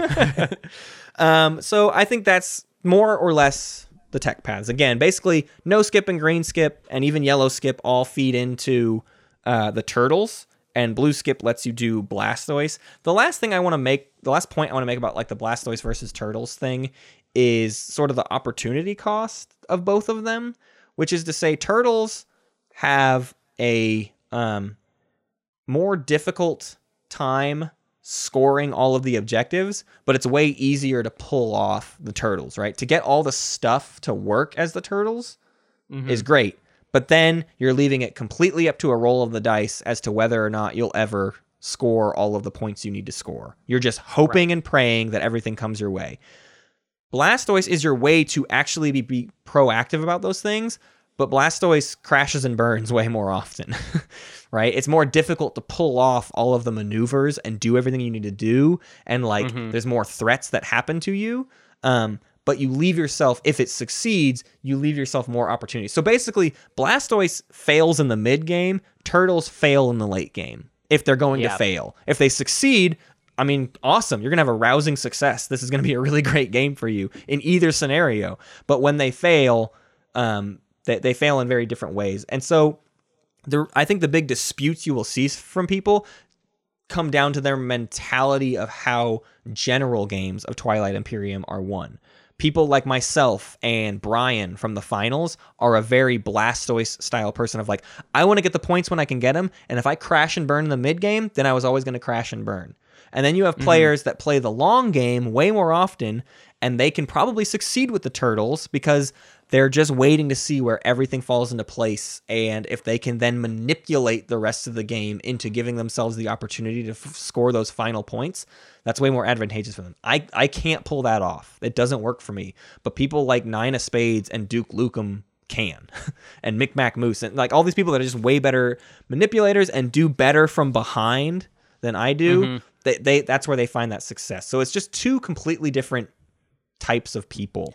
I don't remember how he got it, but Moose won his semifinal game, which is semifinal game 4. Yep. You should watch it. It's a great game. He ends the game with 2 support for the thrones. Right. I don't even remember how that happened. Like, I don't know how he got that. Yeah. Because I was just kind of curious, like, oh, we have this extra game on file. Yep. And what was the point spread for him? Where did he get these 10 points? Yeah. And it's pretty weird. Yeah. It's not... It's support for the thrones, and 16 resources was the first stage too, which is like a or 16 influence. Or 16 but influence, yes. which is even better. Even That's better, literally the best stage 2 that can come up for extra. So it's like there are things that if they work out for you will work out very, very well. Yeah. So okay, we're now at a point where we need to talk about all this crazy meta stuff. Sure. Yeah. So what is it like to trade as Xcha? What is the trade good game? We've talked a lot about the 4 commodities thing. What are we trying to do with it? I mean, obviously, just the 4 commodities. We said this about round 1, but it maintains throughout the entire game, which is like you need to make trades favorable for yourself. I think if you're turning your 4 commodities into 3 trade goods as Xcha, I don't think you're doing enough. Because you're behind, and that's just kind of keeping you in that behind state of affairs. You need to take trade so that you have control over the trade negotiations, and you need to find ways to make more money for yourself. Now, if you have trade and then you offer X-1s to everyone, and that gets you a lot of money, maybe that's the way you do it. But that doesn't always work as often for me. I just think as long as you are making as many trade goods as possible when you pop trade, that's more important. I think Xcha is in a unique position where like they can generally be pretty well defended, which means you can kind of lose some of the table's favor in trade by being kind of like, no, I don't want to do that bad deal. I want a deal that is favorable for me. And a faction that normally couldn't withstand that, I think Sardak is a good example of that, where like Sardak doesn't get any wiggle room at the trade negotiations. I think Xchaw does, and that's where Xchaw's advantage starts to come into play, is like, when I take trade, I get to have control over this, and I get to get more money than I otherwise should. So I think you really have to work your commodities like that. What about the other tools they have, though? We sort of barely talked about political favor, but the gist of political favor is it is the exact same as Quash. And if you are selling political favor, Hunter, if I try to sell you political favor in the middle of a round, what could political favor be worth to you? Meaning, like, what does a Quash someday in the future mean to you? How much is that worth? I mean, I'd have to be pretty ahead. I'd have to have a lot of money lying around, and you'd have to be selling it for pretty cheap. Right. Because it's literally, I'm playing as either Ghost or Hakan or Mentak, and I am afraid of or maybe I'm on Mechatol, Right. and I'm just afraid of a specific agenda, and I am so far ahead in my economy that I'm willing to just start buying up Ways like, to protect that. Ways to protect against that, which would be cool. Don't get me wrong, having a political favor and I'm playing as one of those factions, that would be awesome. I probably would be interested in getting it. Right. But the other thing is that it just doesn't make sense because, like, okay, well, all right, I'll kind of argue for and against. If you are playing as extra and you're having, and you are kind of desperate, I could see myself selling political favor. It would feel like a dark deal, but because I would probably have to sell it cheap, right? Because it maybe will be useful to somebody, maybe it won't be. Right. It buys that person some security, because the difference, you're kind of saying that, like, oh, why not just sell Quash? Well, the thing is, political favor is my ability to use Quash, and maybe you Without didn't your want permission. to. Yeah, exactly. Yeah, right. Which is, if I'm Hakan and I have 30 trade goods and everyone else has 2 and economic equality comes out, I'm probably going to lose all those trade goods. Right. So, like, regardless. So the other question then was like, okay, selling political favor to Hakan, who's sitting on 30 trade goods, maybe that's even worth like 5 trade goods, right?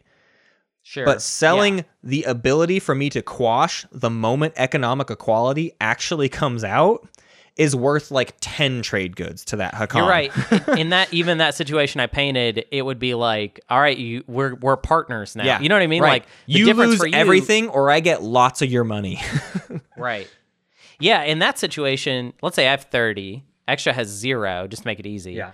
I would be like, all right, fine, I'll give you 15. Yep. So we both have 15. Right. Yeah. Whereas during the round, there's no way I got 15 trade goods off of Hakan for my political favor. Yeah, so yeah, my for sure. argument for political favor is anytime you sell it, you are costing yourself money you could have just sold the quash for by itself. You are giving someone that permission to quash when you didn't want them to. So there's almost no situation you should ever sell political favor. Obviously, we can because we're extra, we're desperate. So there are situations that will come up where we're like, it's the only way I can make the money I have to make My right Sardak now. tendencies now make me want to just say, like, Do it. Just sell it. Yeah. Just sell it. You need the money. You got to do this, man. You're dying out here. right. You're starving. And I do Just think those throw it out scenarios there. come up, but I think you got to keep it in mind. Before you sell it, you got to think, is this really worth it? Or could I potentially sell that quash for more later? And will that help me more? Right. So that's the big question. Let's talk about how people talk about instinct training, because it kind of drives me crazy.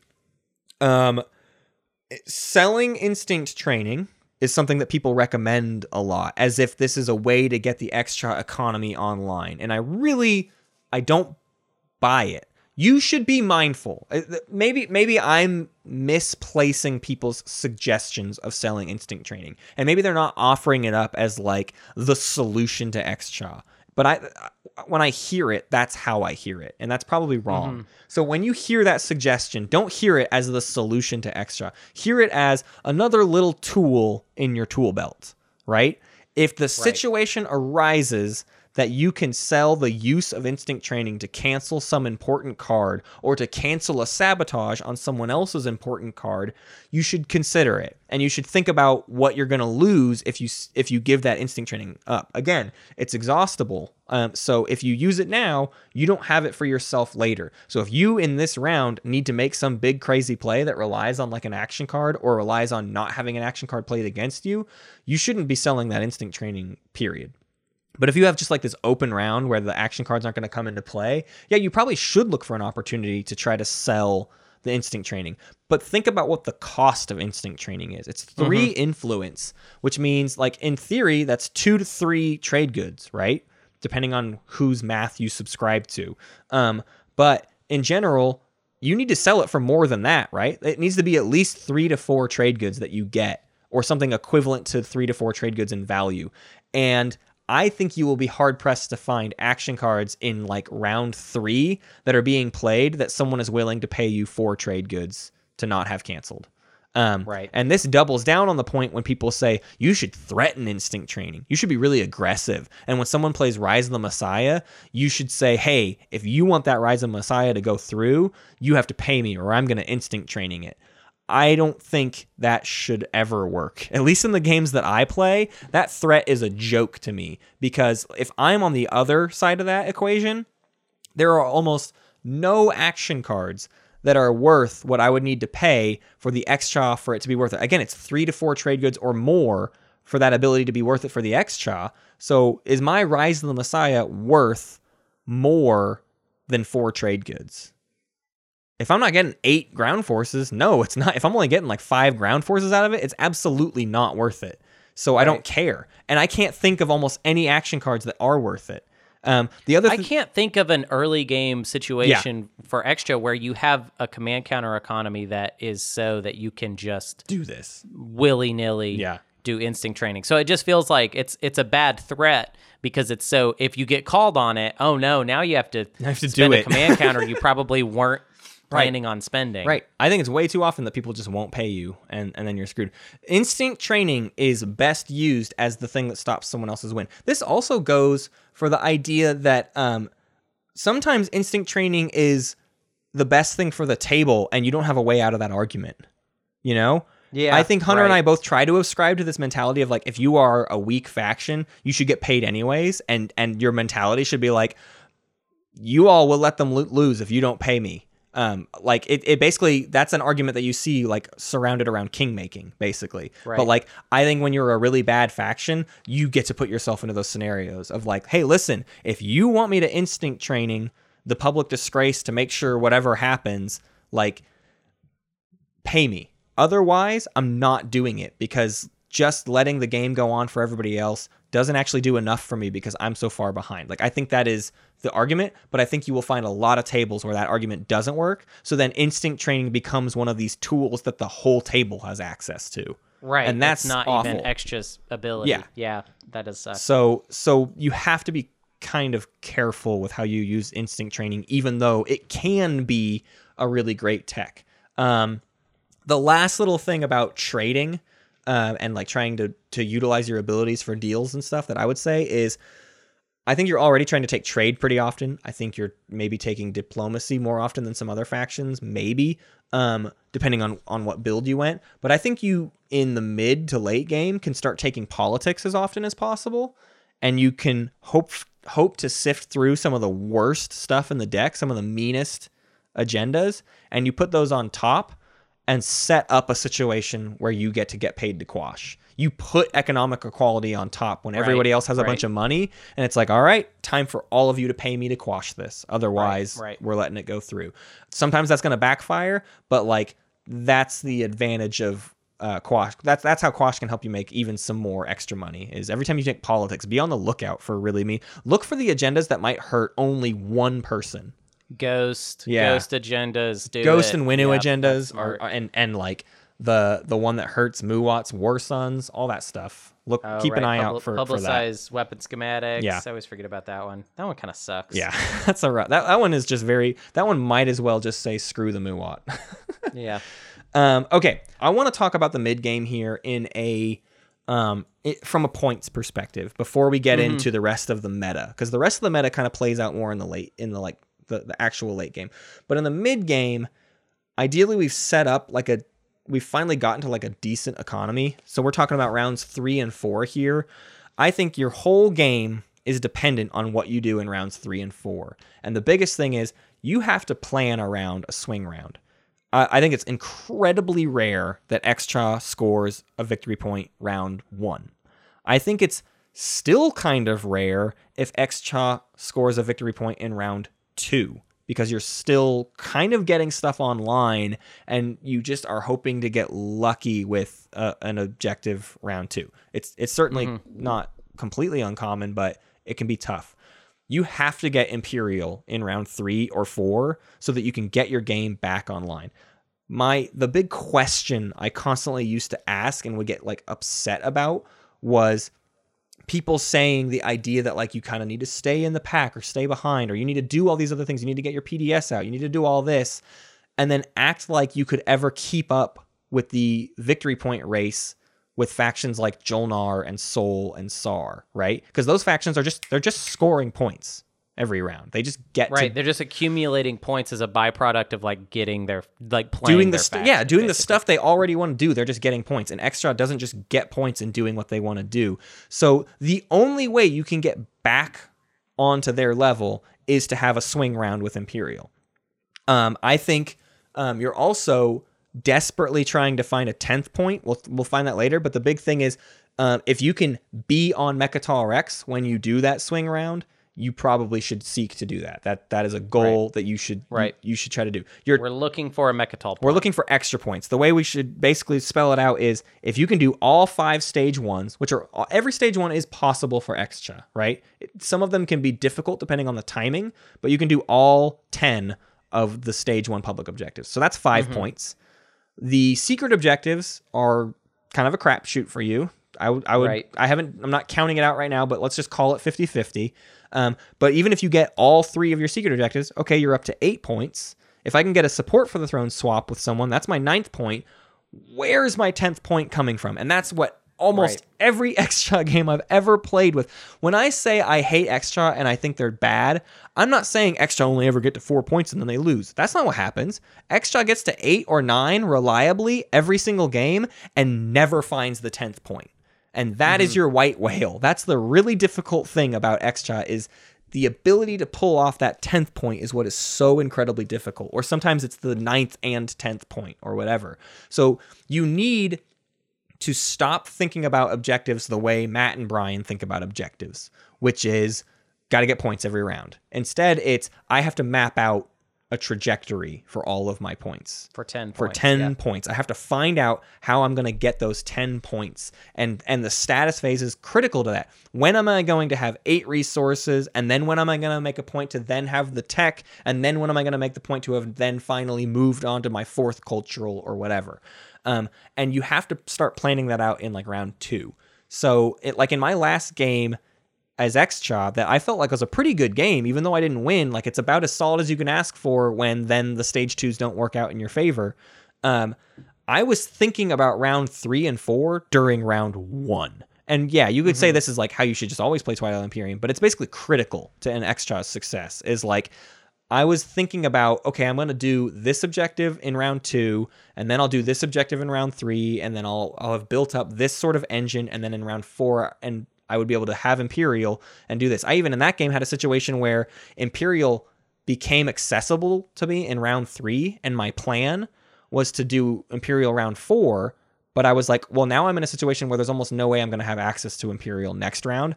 I have to make my plan this round fit around the swing round. I have to do my swing round this round because it's when I have access to Imperial. So that's the stuff that you are trying to set up and think about. You have to make that stuff work.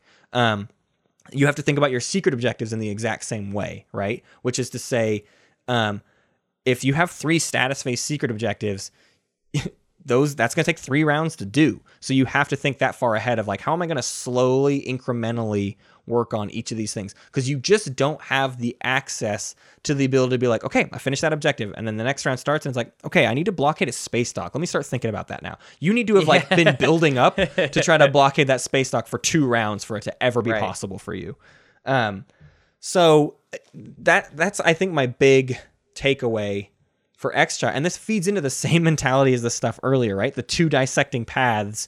I'm designing my mid game around which of those 2 paths I decided to embark on in round 2, right? I picked the turtles, which means I only have access to these types of mid games. So I'm planning my swing round around this kind of mid game, right? My swing round is going to involve the round that I finally get my tech objectives up to par when I can also happen to steal that 4th industrial. Or if I'm playing blue-green, if I'm playing Blastoise, my swing round is when I finally am not spending my money on tech and my flagship. And it's like, okay, my swing round is to get the tech objective and to spend 8 resources.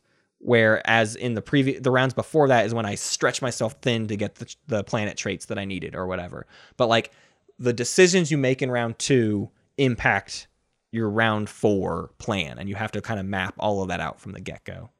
Yeah, it's a shame because it feels like the kind of uncertainty vortex of Xxcha ripples out in a way that is like kind of unfavorable. For them in a way that if they were a little more fleet oriented, their options would stay very open. Yeah, that's what makes them so frustrating for me, and why when you watch streams or the VODs of me playing Xxcha, you get to round 4 and it becomes like Sourpuss Matt show. It's just me sitting there like, okay, well, fine. Guess I'll do this. Well, I mean, and it's just because we're all very aware of that. Sure. I mean, there's a chair I can think of in particular that very much knows all about Sourpuss Matt. Well, but it's even different than the anger. It's downright just like I've given up with Xxcha. With Xxcha, my mood becomes like I did everything I could, and it still just wasn't enough. I mean, that's how I always feel when I play Muay. Yes, it's like I don't like that feeling of like I don't know. I think I lose a lot better if I think that I made a poor decision, or if another player did something great that ruined my game. Yeah. However, if I just have a game where I'm like, I don't think I did anything wrong, Right. and nothing really dramatically bad happened, but I just lost, that's so obnoxious. Yeah, and that happened every time I played Muay. Yeah. That was every Muay.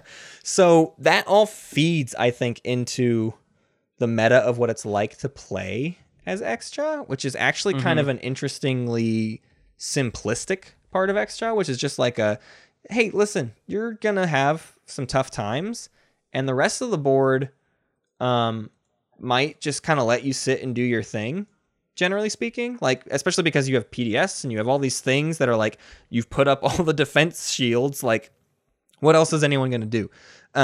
So I guess all that is to say, like, you don't need to go out there and make any unnecessary enemies. We talked about in trading, like, be kind of an aggressive deal maker, but don't start pissing everybody off because you don't necessarily have the tools to back up really aggressive, mean talk. You just need to be a shrewd negotiator. But Hunter, can you talk about support for the throne as Xxcha? Because honestly, I even think you're better at... my conversations about support for the throne always end up being like, shut up, Matt, and go away, and you're trying to do it to her. Like, I just feel like I always get just shut down anyways, and I think you have a really good argument for why that happens with Xxcha in the meta. Yeah, so it goes a little bit both ways. So there's this idea I've been kind of working on in my head of like, there are some factions that make like better support partners than others. And I think there's like some granularity to it. The easiest example I can think of is like when you become support partners with Necro, what that means is not only do you have the normal support partner thing, but you also have like leverage over Necro because Necro wants to like basically be like munching or nibbling to get tech. And now, you know, they either can't nibble off of you without losing a point, or now every time they nibble, you kind of go into that discussion with kind of a like, yeah, but if I don't like this, I can just say, you know what? Nah. Yeah. And you don't, and you're going to lose a point if you try and nibble. So I think every faction, like support partner style kind of has a little bit of that to them. It's not such a huge deal. Like, don't expect this to be like a new section of the guides or whatever. Extra is interesting because I feel like overall when I play next to an extra, I'm not really worried about them pulling some sort of fast move on me and coming after me, because extra is slow and defensive, and depending on how their economy is going, maybe they don't even have that in the cards. So in that way, I might feel like, man, I don't really care about being extra's support partner. I am not worried about them coming after me. Right.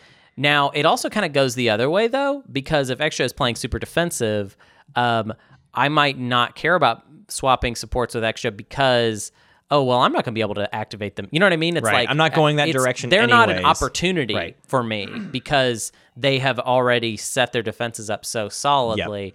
So it does kind of cut both ways. I do feel like it depends on which extra they're playing. If they're Blastoise, then maybe I'm scared of them. I'm probably not, though, to be honest. Right. And then if they're playing super defensive, then it kind of just comes down to like, well, I guess I wasn't going there, so maybe. But the other thing, too, is even in that case, stuff super defensive extra can be mitigated if your target is just one specific planet in their slice and not, beating them overall. So yeah, a lot of it depends on your specific situation. I think I've kind of outlined a little bit of like the things to think of. Overall, I would say you are a middling to maybe bad overall partner when it comes to support swaps. What sucks is that you need points outside of the public objective tracker. You're desperate so for 'em. I would not play fast and loose with support swaps. I would always try and do one as extra. Because you just don't have those options. Yeah, you need to start that conversation as early as possible before someone decides you're not worth the effort. You brought up a good point in there that I kind of want to go further into, which is the Blastoise situation.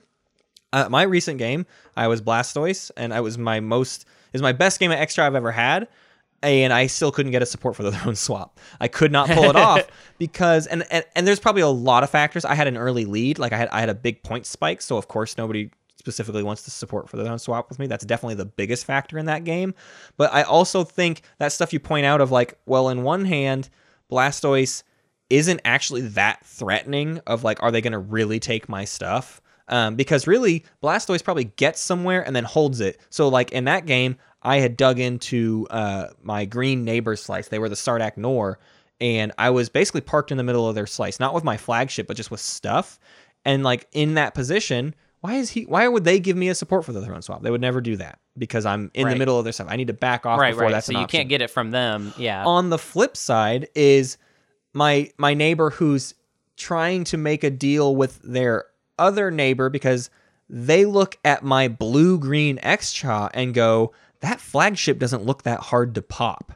So at any moment, I could jump in their slice, and if I bring enough stuff, I'll probably be okay. So the blue-green Blastoise X-Cha isn't actually threatening enough to have that upside of, well, I'm not going to have to deal with them. And you're not quite mobile and aggressive enough. You're like right there in between of being defensive and aggressive. And that's where the versatility of them can come in. But in either extreme is where you really want the support for the throne swapping to lie. I'm either too aggressive and you want to keep me out of your slice so you give me the support for the throne, or I'm so defensive that you know you're never coming into my slice, so you have to choose the other direction.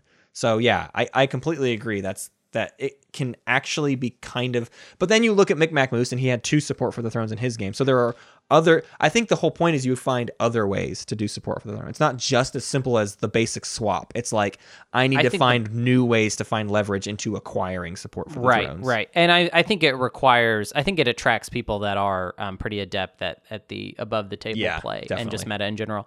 I would say overall, I think you kind of have to be, extra kind of has to be nice. Yeah. Is kind of a weird way to put it, but I don't think extra gets like easy leverage over people. Right. So I think a lot of that leverage has to be like either kind of found or manufactured through like solid above the table play. Yep. Which is like kind of the more difficult things to talk about when it comes to extra or just like this game in general. I would encourage everyone to watch semifinals game 4 for a very good example of not only just extra and how to play extra at all, but also just like Moose does a lot of very solid above the table stuff. Yeah. That is something he is super adept with. I would say that's like his strength as a player. Yeah, definitely. So kind of in conclusion here, the point of extra is not they suck and you know what, it's just so hard, you whatever, figure it out, man.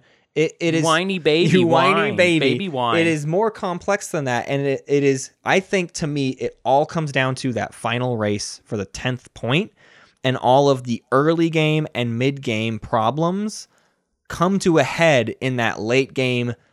Oh, I couldn't get that 10th point. That is like where all of the extra problems fit together in a way that makes sense to me. And that's the only way I could find to define like what is difficult about them. Because you'll see so many people be like, I don't feel that bad about extra. Like I feel like I have plenty of good games. But then if you look at like their win rate, it's not up there. Like it's like they have a high scoring ratio, but not a good win rate because they just can never quite finish the job because everything they have costs them and everything they do is picking a direction to go in and then hoping that that was the right direction from the beginning of the game. So you have to find Imperial points, you have to find support for the throne points, you have to find agenda points, or you have to luck into the easier stage 2 spend objectives. And all of those things have to happen faster than everybody else at the game, which you're turtles. Like you're just not fast. Fast is never the thing that works with you. So I really hope that this guide helped. I really hope that this guide isn't going to just be etched into my tombstone as like, well, Matt still didn't figure it out in the end. But to me, this is everything I could muster to try to give them a fair approach of like what it is to try to actually succeed with them. And it's not just saying, well, it all just comes down to luck, but we're about one or two steps away from it all comes down to luck, right? You can push the luck in your favor, but at the end of the day, you rely on luck more than top tier factions do. And you got to play that way. You got to know that going into it. Yeah, I would say that your only ability to mitigate the problem, the uncertainty problem that you face of not having a whole lot of options and Twilight Imperium essentially being a game where you find out as you play it what you need to do, is and I think this is, I'm gonna, feel free to cut this if you decide you don't like this point, but I think that this is a faction that is not super well suited to your style of play. Yep. Yeah. And I also think it's, to extend this point even further, this is not a very good faction for someone like me or Matt to play, someone that is in a position where a lot of the above the table situations with me and Matt, there's a lot of baked in considerations with that. We talk about Twilight Imperium every week. So we play with a lot of people that know a lot of what we think, even if we don't necessarily know what they think specifically. And they have a lot of preconceived notions with how we are playing. So it's interesting. The meta experience that me and Matt have is, I think, unlike any player's experience. And I think with Extra, the kind of the magic of the faction is that you can mitigate the uncertainty with very good above the table play. And I think Matt, you are a person that has a video on the YouTube of you breaking a chair in anger. Yeah. And I think that in some ways fundamentally disqualifies you from being able to play Extra the way other people would get to play it. Does that make sense? It does, and I can't explain enough how much I try so hard to not use that as a crutch in writing this. This is not me. Yes, but I think that's what I think it's saying- good that we brought it up right here at right the end. here at the end it's really hard to overcome that, even though I trust so many of the players we've played with. I think almost every member absolutely. of the Good Yin Brotherhood, especially the ones we've played many games with, they are all at a point where they don't care at all. They're playing a normal game, but it's Right. still, every once in a while, you just feel it. You feel that happen. You feel a moment in the game where something bad happened to you and you cannot help but go, is this because I have a podcast about this game? I don't know. Yeah, Maybe it I- does, maybe it doesn't. And then That's- it's so hard to take that and write a strategy guide with that in the back of your mind because you don't know what elements are at play, and it's just Sure. so hard. I can soften up that point though and say that what it definitely doesn't allow you to do is play extra with there being no preconceived notions with your temperament or your style as far as the above the table stuff goes. Yeah. And I think that is really helpful if you're playing as extra. I think it's helpful for people to not really know what your deal is or how exactly you like to do this. You know what I mean? You know what I think this would be similar to? I think there's at least one person out there that I think can share our strife, which is if Unaligned Magi had the opportunity to play as the Necrovirus in their semifinals, I think that would be a similar thing because everybody knows that Magi has this Necro trick, and everybody knows that Magi is really good. And so, I mean, you saw this in a lot in our tournament. A lot of players got put up against this, but I think Magi is the peak of that, where if Magi plays as Necro, everybody at the table goes, well, that's Magi with Necro. We're not letting him get away with anything. Yes. Yes. And, for sure.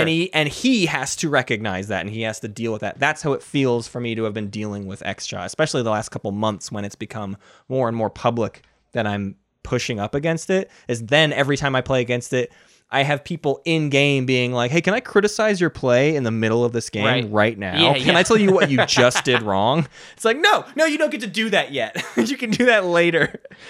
I think if I were, I think we keep referring back to him, but I think he's just such a good example, and he's such a recent example. Moose, Micmac Moose, even personality-wise, kind of makes sense Yeah. for this type of faction. You just get along with him, even when he does mean things to you. Yeah.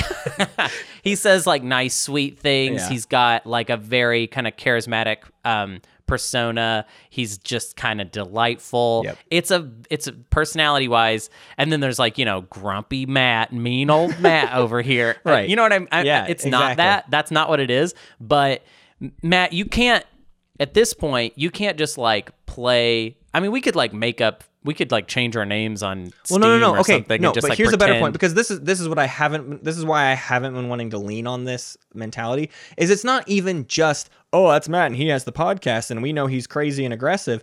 It's, I am crazy and aggressive in games, right? So that immediately sets me apart. Like, I come into a trade and I'm like, all right, listen, no BS. I don't want to mess around with this. And everyone's like, what is this extra guy doing? He's an absolute jerk. Like, why would I want to deal with him? It has nothing to do with Matt is Matt. It is Matt is the way that he is. And that makes it the hard style. to want to do deals with him. That's why I think I feel better as a Hakan or a Mentak or somebody with deal making, like, obvious leverage, because then I get to do that like tight trading. And instead Extra is like, hey, let's work together on this. And you even hear it in my things. Like, I want to make Extra's deal making tighter than maybe even should be. I can see myself being totally wrong about the idea that Extra like is supposed to be kind of like, you got to get yours, you got to make more money, because that's the only way it worked for me, because that's the only way I find success in TI.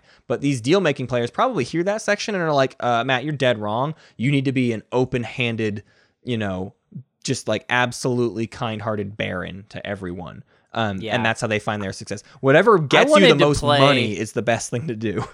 Yeah, I wanted to. I didn't get an opportunity to, but I wanted to. I kind of theory crafted in my head, and maybe someday I'll try this. I don't have a lot of confidence in it. I don't think it would have made a difference for the guide at all. But my idea was to play, I guess I'm going to call it Trash Turtle, where where it would sort of be like taking my Sardak principles and applying that to Extra, where I basically am just like, I'll sell you whatever you want for whatever you want. Just like early game, you're just like, I'll you want sell you the political shell, favor? man. Take I'll it. sell Just you whatever. the shell Just off my take back. it all because I need to get my economy going.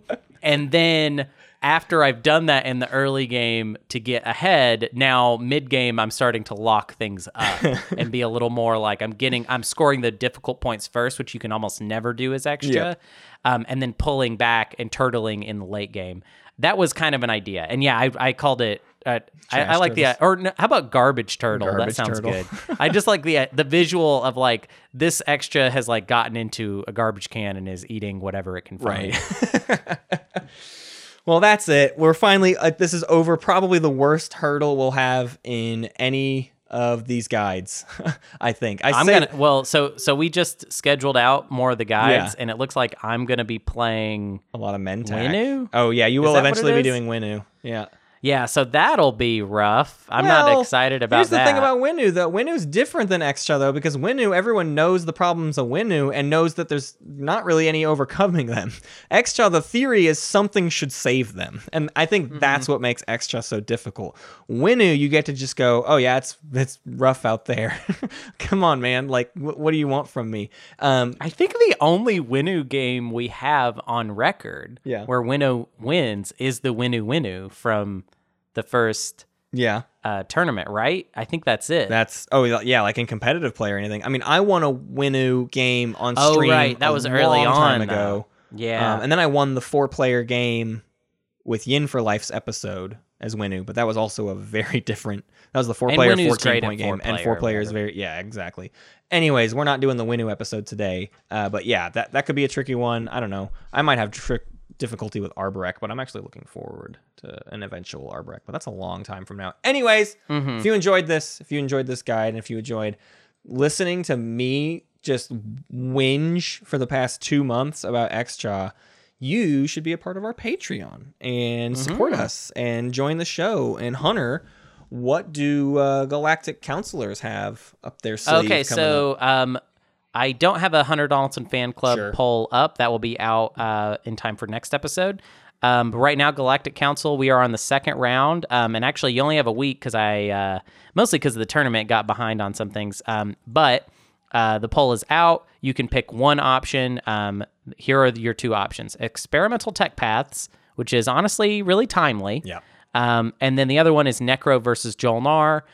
Whichever one doesn't lose will probably go on to the next poll, and we'll just see if it survives. I don't like keeping topics for too long, but if it's pretty tight, I'll go with it. Like Experimental Tech Paths actually lost last month, But barely. But it seems so popular that we've got it back. And anyways, I'm pretty confident in it. And also, it's just a really good time to be having an episode like that. Not that I wouldn't like to do a Necro versus Jolnar. Yeah. That would also be fun. Yeah. I want to throw this out here. So we are now partnered with Twitch, or at least we've applied. We're affiliated, and we are on the route to partnering with Twitch. Yeah. Yeah, but I think we'll get it. Yeah. Anyways, so which means I am going to start kind of refocusing on Twitch. Here is my Twitch schedule. What I'm going to try and do is get a Twitch schedule that works for me and that also works for you guys. So I'm going to experiment a little bit with the time slots. This is just me throwing this out there. So and all of the times are Pacific. Wednesday at noon, I'm going to play Root with probably some people from the Gideon Brotherhood. Thursday, I'm going to play Oath at noon as well, probably with more Patreon people.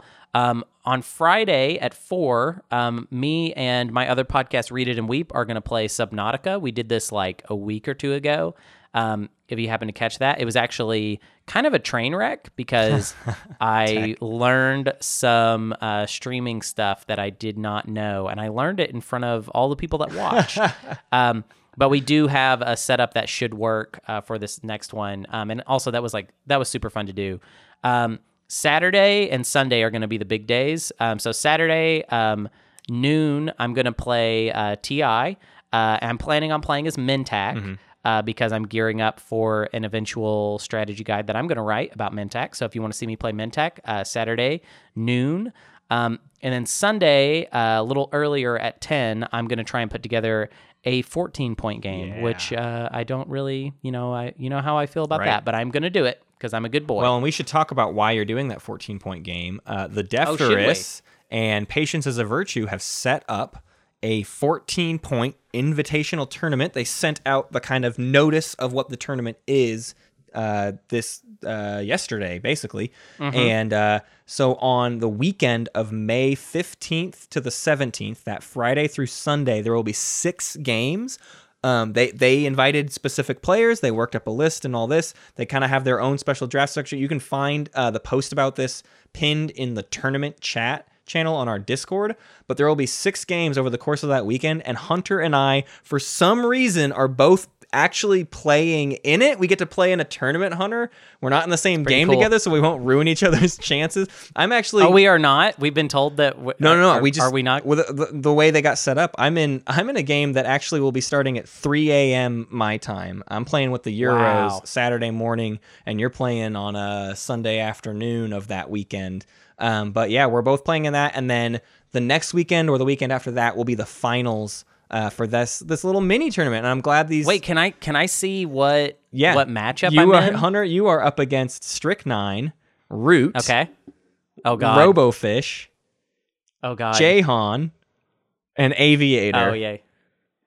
Okay, so... I've been describing your game as like, this is kind of the game for chill buds that want to hang and just play TI together. And then Jahan except will for be if plotting everyone's murder. Oh, that's true. That's true. He's very aggressive.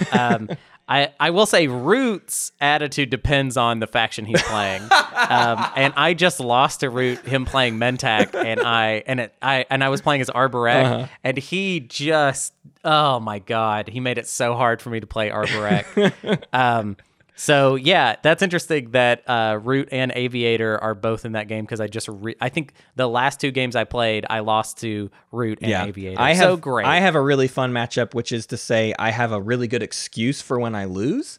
Because I'm up against a really well-known player on the Discord named Olo, who is apparently, I've never seen them play, but they are apparently very, I think Patience described them as probably the best player in the world next to Mantis. Like in terms of just sheer consistency, Mantis and Olo are like, that's it. That's top tier quality. I'm also in a game against Panda Boy and Yvonne, who I don't know as well, but I've heard a lot about. I'm in a game with Micmac Moose.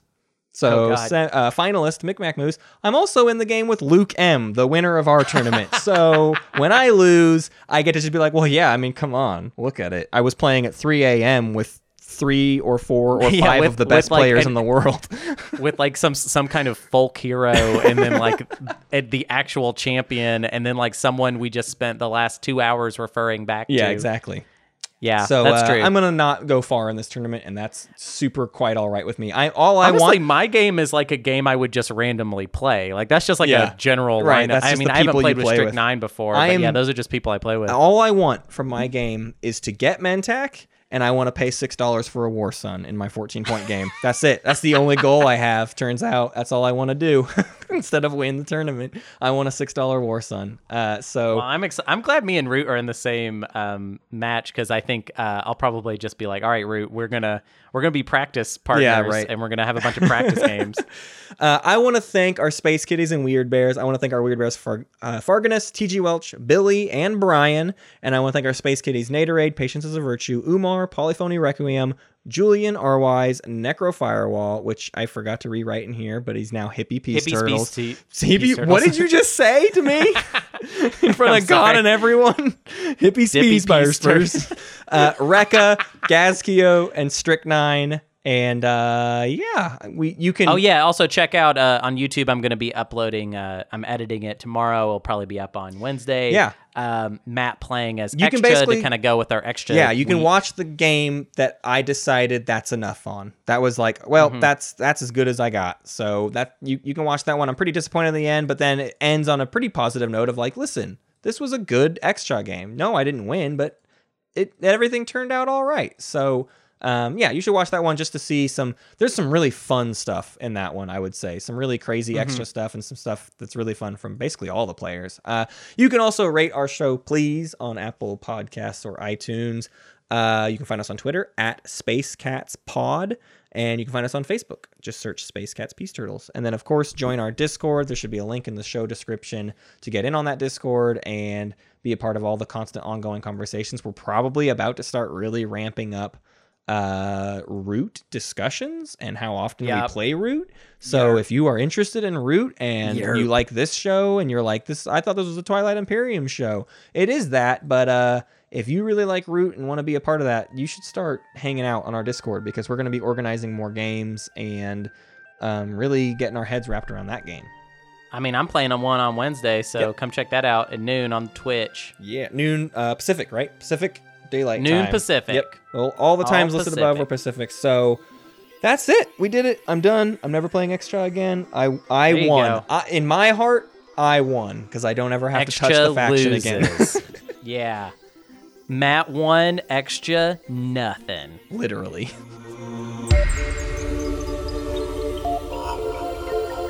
Thank you for listening to Space Cats Peace Turtles, and thanks to Ben Prunty for the use of his music. You can find more at benpruntymusic.com and benprunty.bandcamp.com. Pax Magnifica, Bellum Gloriosum.